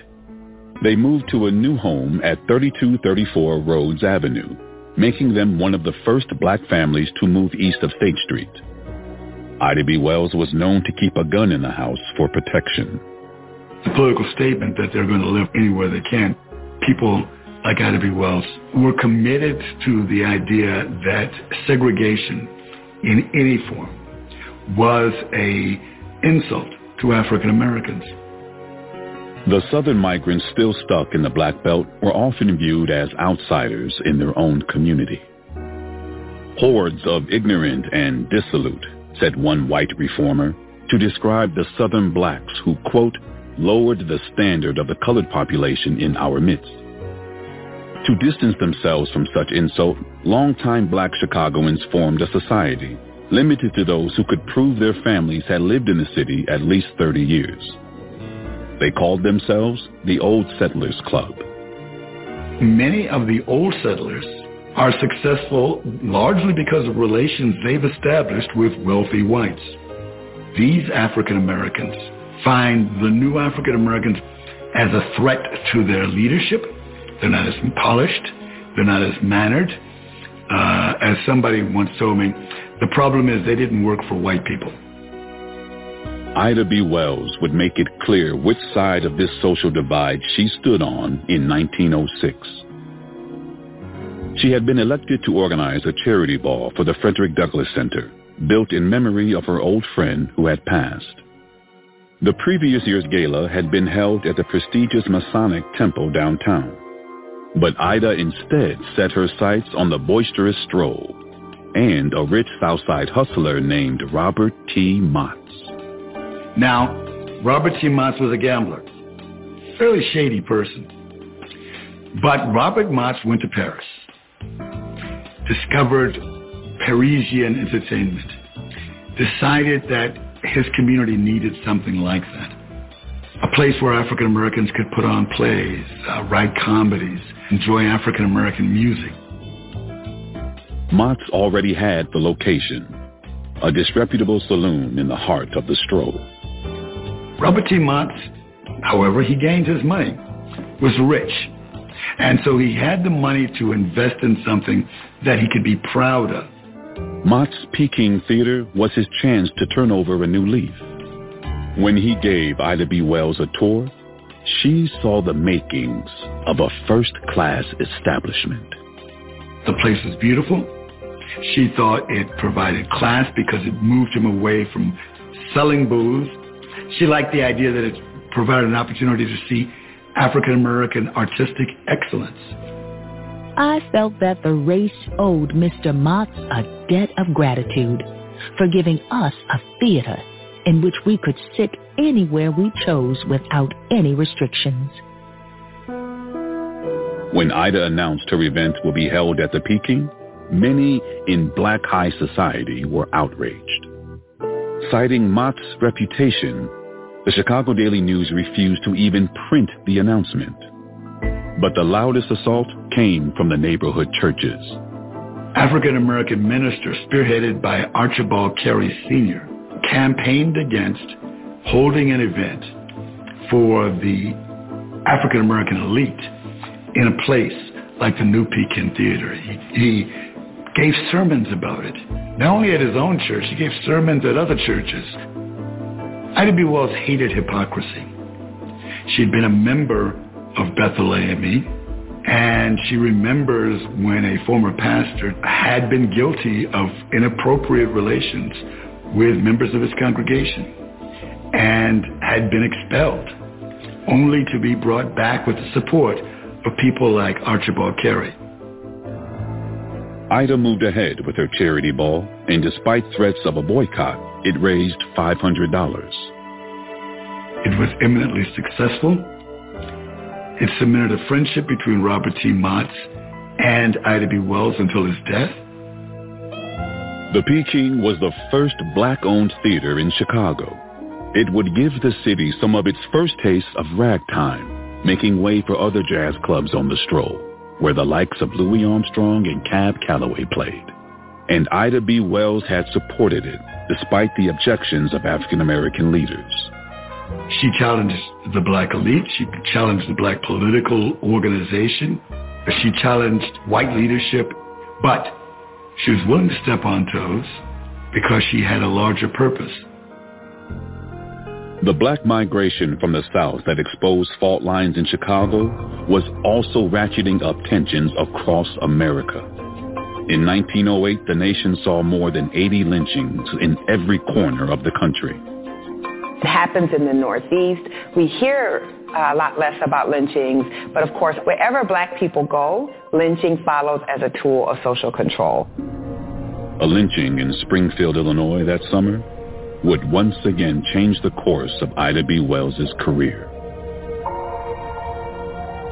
In Abraham Lincoln's hometown, 2 black men were jailed, one accused of murdering a white man, the other falsely charged with the rape of a white woman. A lynch mob of roughly 5,000 whites assembled. They stormed the east side of the city where blacks lived, lynching innocent men and burning the neighborhood to cinders. At least 7 people were killed before the Illinois Guard brought the riot under control. I had such a feeling of impotency through the whole matter, which seemed to be becoming as bad in Illinois as it had hitherto been in Georgia. The following Sunday, Wells was hosting her weekly Bible study for young men when the conversation turned to the horrific events in Springfield. The young people she was meeting with were so appalled by the violence that took place. The nature of those meetings goes from being more about their faith and more about what they can do about racial oppression. They continued to meet every Sunday, calling themselves the Negro Fellowship League. And the group turned its attention to the needs of black men who had come north in search of opportunity, only to lose their way on the Stroll. The Stroll could have a negative effect on the life of a young male migrant, because beyond the cigar shop along State Street, beyond the outer doors, in the back, was a place where you could gamble. Ida's friend Jane Addams had been concerned with the plight of immigrant women and children, and she had created Hull House to serve them. But there was nowhere for young African-American men to turn for help. They weren't welcome at institutions like the YMCA. All other races in the city are welcomed into settlements.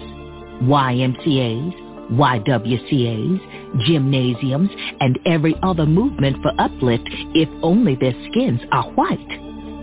Only one social center welcomes the Negro, and that is the saloon. Being from the South, she knew what kind of conditions people were coming from. I think she felt like she could relate to them on a personal level. Her dream, was to create sort of the Black Hull House, if you want to call it that. Ida B. Wells unexpectedly found a sponsor for her vision at a Palmer House luncheon. Jessie Lawson was the wife of the wealthy editor of the Chicago Daily News. The Lawsons, who were donors to the YMCA, were unaware that it was not serving blacks in Chicago.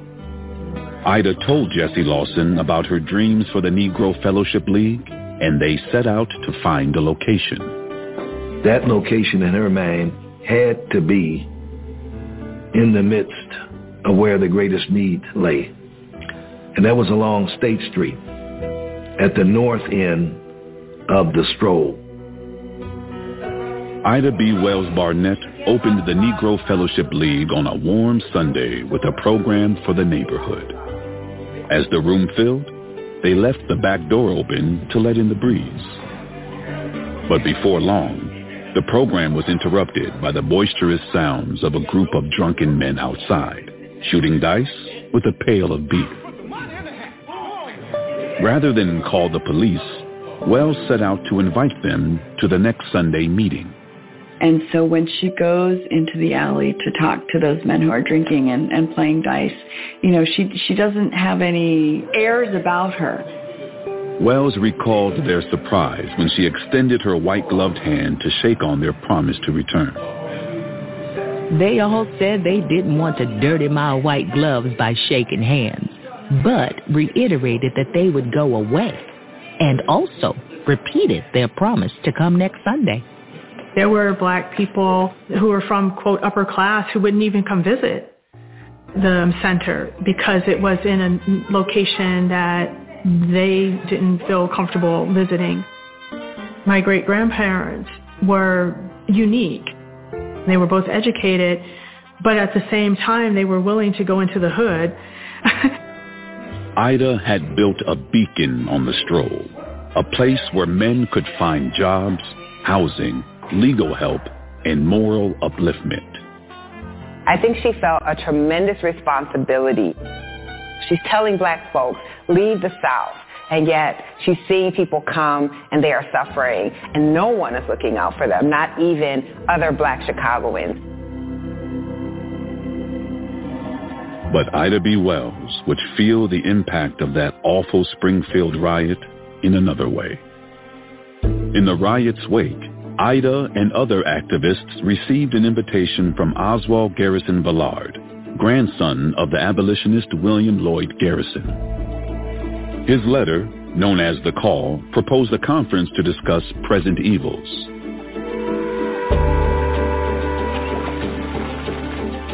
The following spring, luminaries like W.E.B. Du Bois and Jane Addams gathered in New York. On the first day of the conference, Ida B. Wells-Barnett delivered a forceful speech on her 20 years of lynching research. This is what Ida B. Wells was doing around the issue of lynching. She takes lynching from a fringe issue that no one really, black or white, will touch, and she turns it into a central issue. At the close of the conference, the activists agreed to start a new organization. It would become known as the National Association for the Advancement of Colored People. Although Ida was initially chosen to be on the NAACP's founding committee, at the last minute, Du Bois substituted her name. My guess is that people like W.B. Du Bois were sexist. And I think we have to call that. He did not promote easily African-American female leadership.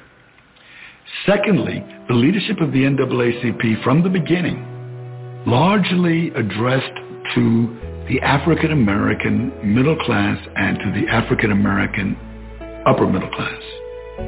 But Ida B. Wells' campaigns had become increasingly geared toward the poorest of the poor.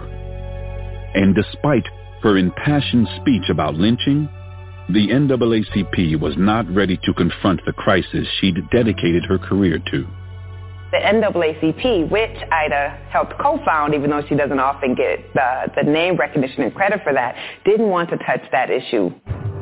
There was something about the ideas that Ida had about, for example, lynching having its base in sexual relations. It was their thought that this was a no-no. This, in fact, was something blacks like Du Bois wouldn't approach because he knew that white people would be offended by this discussion. Ida B. Wells, now 50 years removed from slavery, still did not have the power to vote. But she had joined Illinois women in a partial victory. In June of 1913, women in Illinois can vote in the presidential election, and they can vote in local municipal elections, but they cannot vote, for example, for governor or for senator. Encouraged, Ida B. Wells took up the suffrage cause with new fervor. Noting that white suffragists were working like beavers, she established the Alpha Suffrage Club. Their slogan, race interest first, last, and all the time.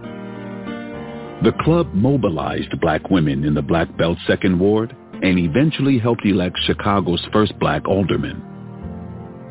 Those are ordinary women, not the highfalutin black women of Chicago. Ordinary women were told they had worth and could make a change in society. That spring, Ida B. Wells set her sights on Washington, D.C. On the day before Woodrow Wilson's inauguration, she boarded a train bound for the National Suffrage Parade. Wells travels with the Illinois delegation. She gets to Washington, D.C. There are state delegations from all over the United States, and Illinois is very large. They've got drum majors. Wells and 250,000 women approached Pennsylvania Avenue. But Alice Paul, the lead parade planner, had a last-minute concern. Southern white women wouldn't march if they had to do so alongside black women. Planners suddenly asked that the black delegates march separately, in the back. Ida B. Wells-Barnett was struck by the news. So Wells says, of course, I'm not going to do that. I came here with my delegation from Illinois. I intend to march with my delegation. And they march anyway, all together. And so the march is integrated. And it's just classic Wells. I mean, she stands for her principles no matter what.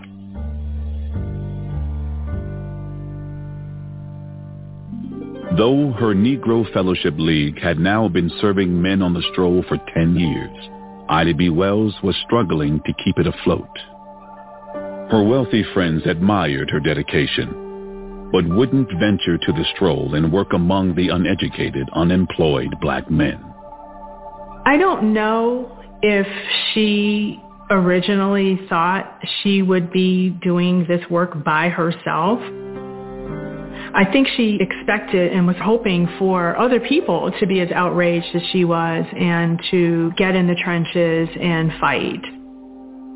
And she had never received the kind of wealthy patronage Jane Addams secured for Hull House. By the winter of 1920, the Negro Fellowship League's rent was in arrears, and Ida B. Wells was finally forced to close its doors. It is important that when we think about the strength of this black woman, when we think about the strength of black women, that we never forget that it always comes with a cost. And it certainly, it took a toll on her. It took a toll on her physically. When Ida B. Wells-Barnett was 68 years old, she attended a book reading with her oldest daughter. The subject was a book by Carter G. Woodson, the man who created Black History Month. But Ida was dismayed to discover that her anti-lynching efforts weren't even mentioned.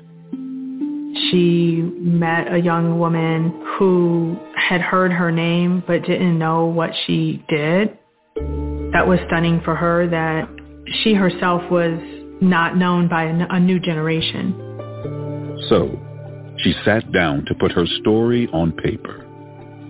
In the first pages of her autobiography, Ida B. Wells explained, "The history of this entire period, which reflected glory on the race, should be known. Yet most of it is buried in oblivion. And so, because our youth are entitled to the facts of race history, which only the participants can give, I am thus led to set forth the facts." I guess it was her story, but it's also the history of our country. Ida B. Wells' unfinished autobiography ended mid-sentence. A fitting reflection, perhaps, of a woman who knew there's still more work to be done.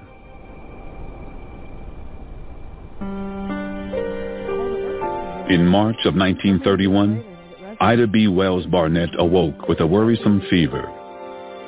She died a few days later. She is buried next to Ferdinand Barnett, her partner for more than 30 years. Ida B. Wells and Ferdinand L. Barnett, Crusaders for Justice. And put it down. Yeah. I'm a native Chicagoan, and there was an Ida B. Wells home on the south side of Chicago. Most people had heard the name, but it got to a point where it was just a disconnect between who Ida B. Wells as a woman was and the work that she did and what people associated with her name. In February of 2019, Ida B. Wells Drive became Chicago's first street named for an African-American woman. The next year, Wells was posthumously honored with a Pulitzer Prize. New York Times writer Nicole Hannah-Jones won her Pulitzer Prize the same day. When I found out that I had won the Pulitzer on the same day as my spiritual godmother, Ida B. Wells, a woman who did not receive that type of recognition in her life and never would have, I cried like a baby. Recently, a multitude of young activists and justice seekers are taking up the work of Ida B. Wells.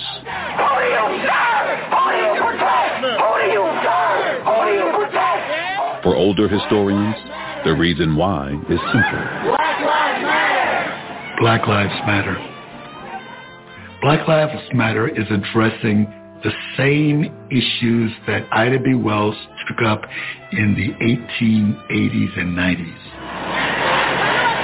Moreover, Black Lives Matter has a considerable component of black female leadership. I need for these racist systems to be dismantled. What we need is equity. What we need is recovery. They're taking to the streets. They're writing essays. They're organizing cadres. Black Lives Matter. Women on faith, and we believe in fighting.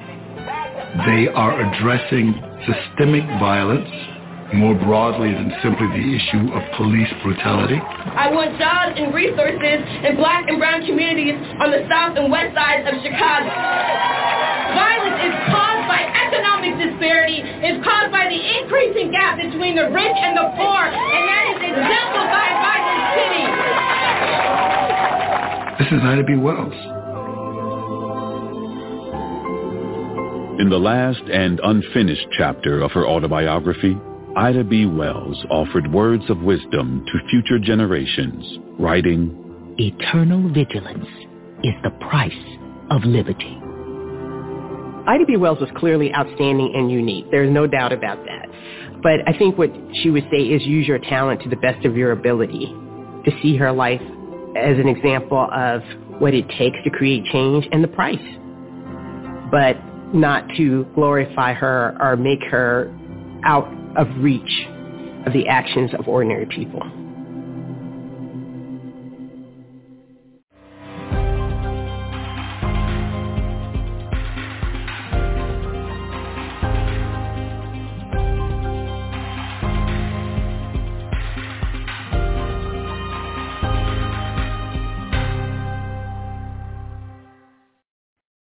Lead support for Ida B. Wells, a Chicago Story special, is provided by the Nagani Foundation. Additional support is provided by Jim and Kay Mabey, Strategic Growth and Transformation Partners, and by the following donors.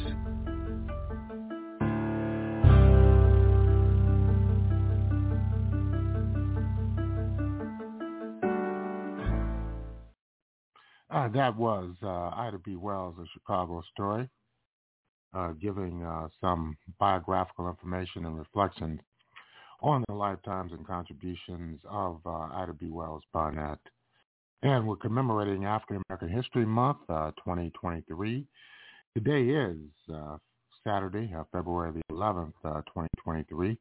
We're broadcasting live from our studios in downtown Detroit. I am your host, Abayomi Azikiwe. We'll take a break, and we'll be back with our concluding segment of today's Pan-African Journal.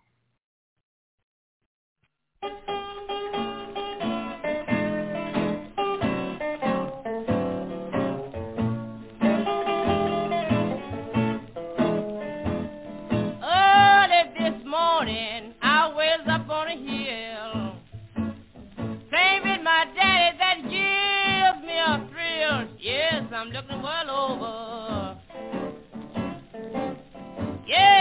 I'm enjoying good things. Well, I'm just having my fun. Woo-hoo, me, my righteous man. What you have tomorrow, it must be. I fix myself so it won't worry me. I'm looking well over. Yes, I'm enjoying good things. Well, I'm just having my fun. Woo-hoo, me, my righteous man. I told my daddy not to get high. We gonna take a plan for a long, long ride so we can look the world over. Yes, enjoy good things. Well, I'm having my fun. Woo-hoo, me, my righteous man.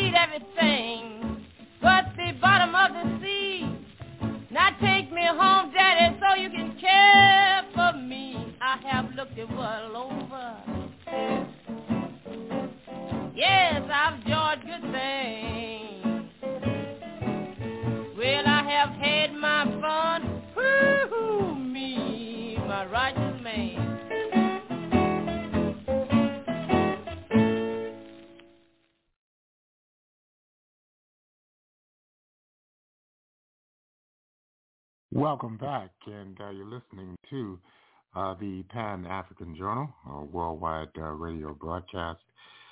And I am your host, Abayomi Azikiwe, and of course, we're here broadcasting live from our studios in downtown Detroit. We thank all of our listeners for tuning in once again to yet another edition of the Pan-African Journal. And, of course, if you would like to have access to this program, all you need to do is go to our website, and that is at the Pan-African Radio Network. Pan-African Radio Network is located at blogtalkradio.com/Pan-African Journal. That's blogtalkradio.com/Pan-African Journal. And, of course, we have been here for many years. We, of course, will continue to deal with the current situation that exists throughout the world. And we are a audio news magazine that is brought to you here on a weekly basis. And this month, of course, is African American History Month, and that, of course, is a very important time period here in the United States. And we, of course, are here to bring you a primary source information in regard to the situation involving African people, not only in North America, the United States, Latin America, and Africa, but throughout the entire globe. And, of course, all of these programs that we bring to you on a weekly basis are archived. Now we have more than 1,200 archived editions of the Pan-African Journal. And they're all available by simply logging on to the Pan-African Radio Network. And, of course, the Pan-African Radio Network can be reached at blogtalkradio.com/Pan-African Journal. And, of course, we are here at least twice a week Sometimes we are here during the holiday seasons more than twice a week. And what we are doing this month, of course, is focusing in on the contributions of African people throughout the entire globe, as we do every single week here at the Pan-African Journal worldwide radio broadcast. And African American History Month was founded by Dr. Carter G. Woodson in 1926. And as we mentioned earlier, Woodson formed the Association for the Study of Negro Life and History some 10 years prior to 1926 in 1916. And of course, in 1915, and in 1916, he formed the association.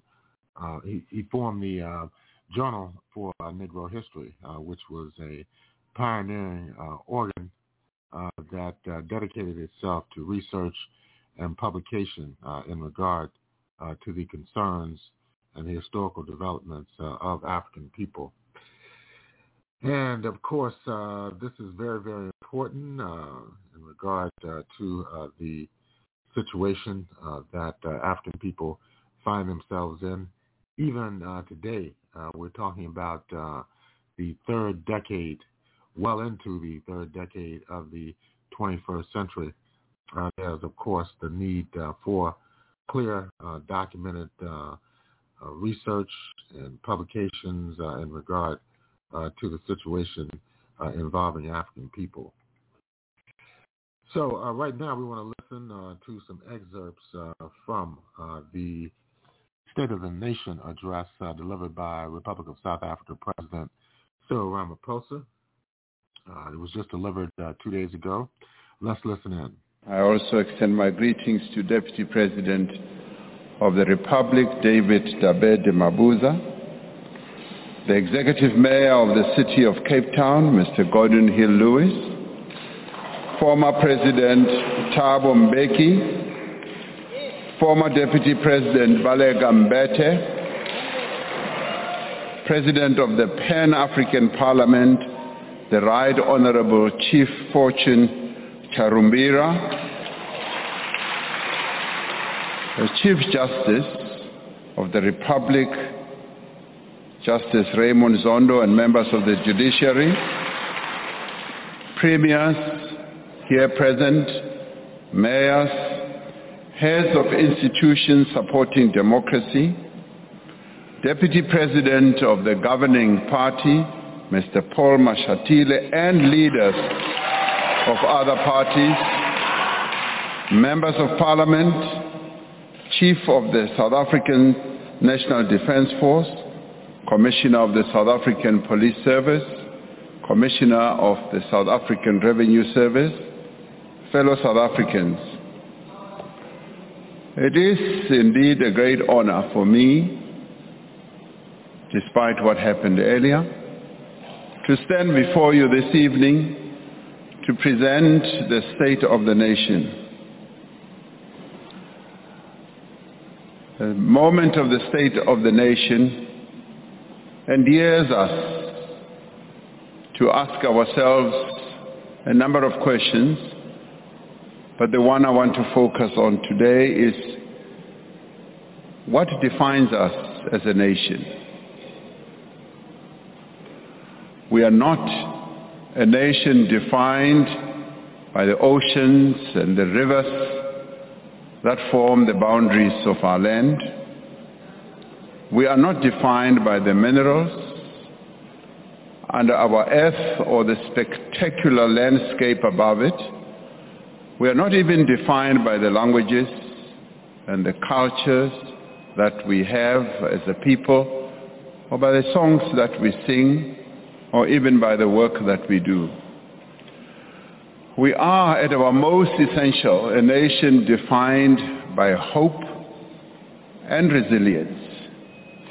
It was hope that sustained us during the struggle for freedom, and it is hope that swells our sails as we steer our country out of turbulent waters to calmer seas. Even in these trying times, it is hope that should sustain us and fuel our determination to overcome even the greatest of difficulties. And difficulties we have by the ton. Just 3 years ago, our country was devastated by the worst global pandemic in living memory. Thousands of lives were lost. Companies that employ many of our people closed, and jobs were lost. COVID-19 did not browbeat us into submission or disillusionment. Working together, we overcame that crisis, and we have started to recover. And it is important for us to pause for a moment and look backwards we have come, that we have recovered, much as a number of families, more than 100,000 or so, have lost their loved ones. But it is during this period, as we look back and as we look at what has been unfolding, that we need to say there are certain things that are happening in our country that we need to take note of. Today, our economy is larger than it was before the pandemic. Between the third quarters of 2021 and 2022, around 1.5 million new jobs were created in our economy. That's something to note. The presidential employment stimulus has provided work and livelihood opportunities to more than 1 million people who did not work. Last year, our matriculants, and something that we need to be proud of, defied the effects of the pandemic to achieve a pass rate of 80%, and we ought to congratulate them for that achievement. And we see this spirit of resilience and determination and achievement in our artists, in our musicians, actors, authors, sportsmen and women who are making waves here at home and on the continent and beyond our shores. Banyana Banyana made us proud when they won the Women's African Cup of Nations to become the African champions. Zakes Bantwini, Nomngebo Zikode, and Wouter Kellerman just recently made our country proud at the Grammy Awards for their collaboration in the song Bayete. What we have achieved as a nation over the past year, despite our challenges, should remind us that the promise of South Africa is alive. The progress we have seen should give us courage as we look and as we must look to a better future. And yet, I address you this evening, fellow South Africans, in your homes across the country, and many people are suffering. Many of our people are worried. Many are uncertain, and many are without hope. But of this I am certain, whatever the difficulties of the moment, whatever the crises that we face, we will rise to meet them together, and together we will overcome the difficulties. This we will be able to do if we work together, and more importantly, if we leave no one behind. We gather here at a time of crisis. Our country has, for many months, endured a debilitating electricity shortage that has caused immense damage to our economy and to the livelihoods of our people. And for 2 years before that, our society, as I said, was devastated by COVID-19 that caused great loss of life and much hardship. The pandemic worsened the situation of deep unemployment as we lost more than 2 million jobs. The pandemic negatively affected livelihoods and increased poverty. In July in 2021, we experienced the worst public violence and destruction in the history of our democracy, costing over 300 lives.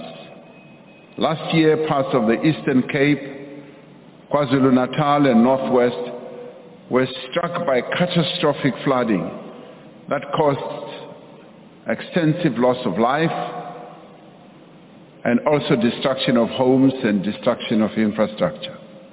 And now persistent load shedding is impeding our recovery from the effects of all these events. We know that without a reliable supply of electricity, businesses cannot grow, assembly lines cannot run, crops cannot be irrigated, and basic services are interrupted. Welcome back.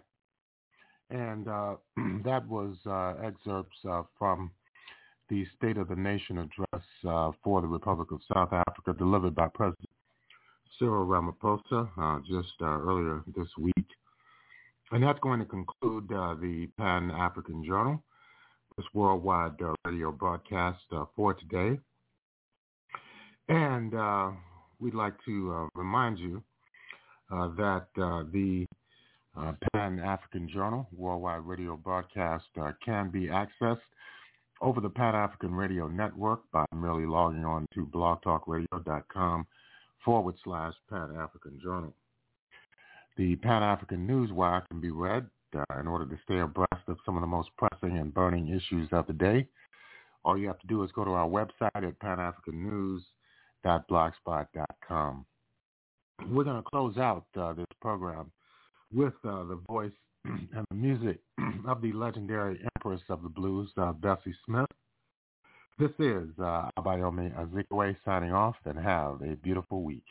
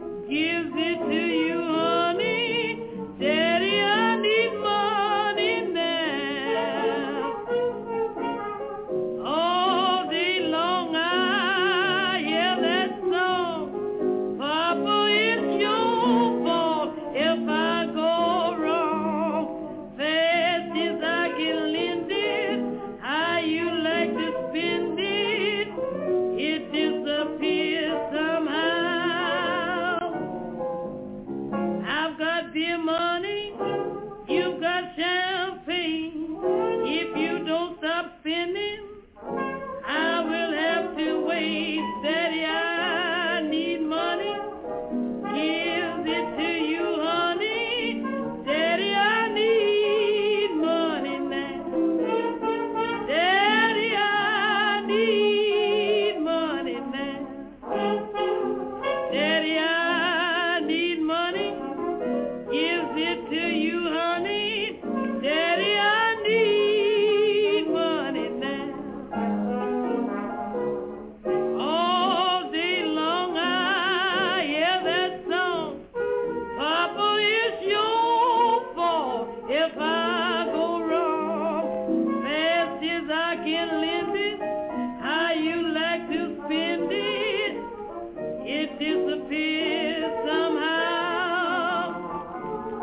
I've got beer money, you like champagne. If you don't stop spending, I will have to wait. Daddy, I need money. Give it to you, honey. I need a small piece of money now. I can use a piece of small change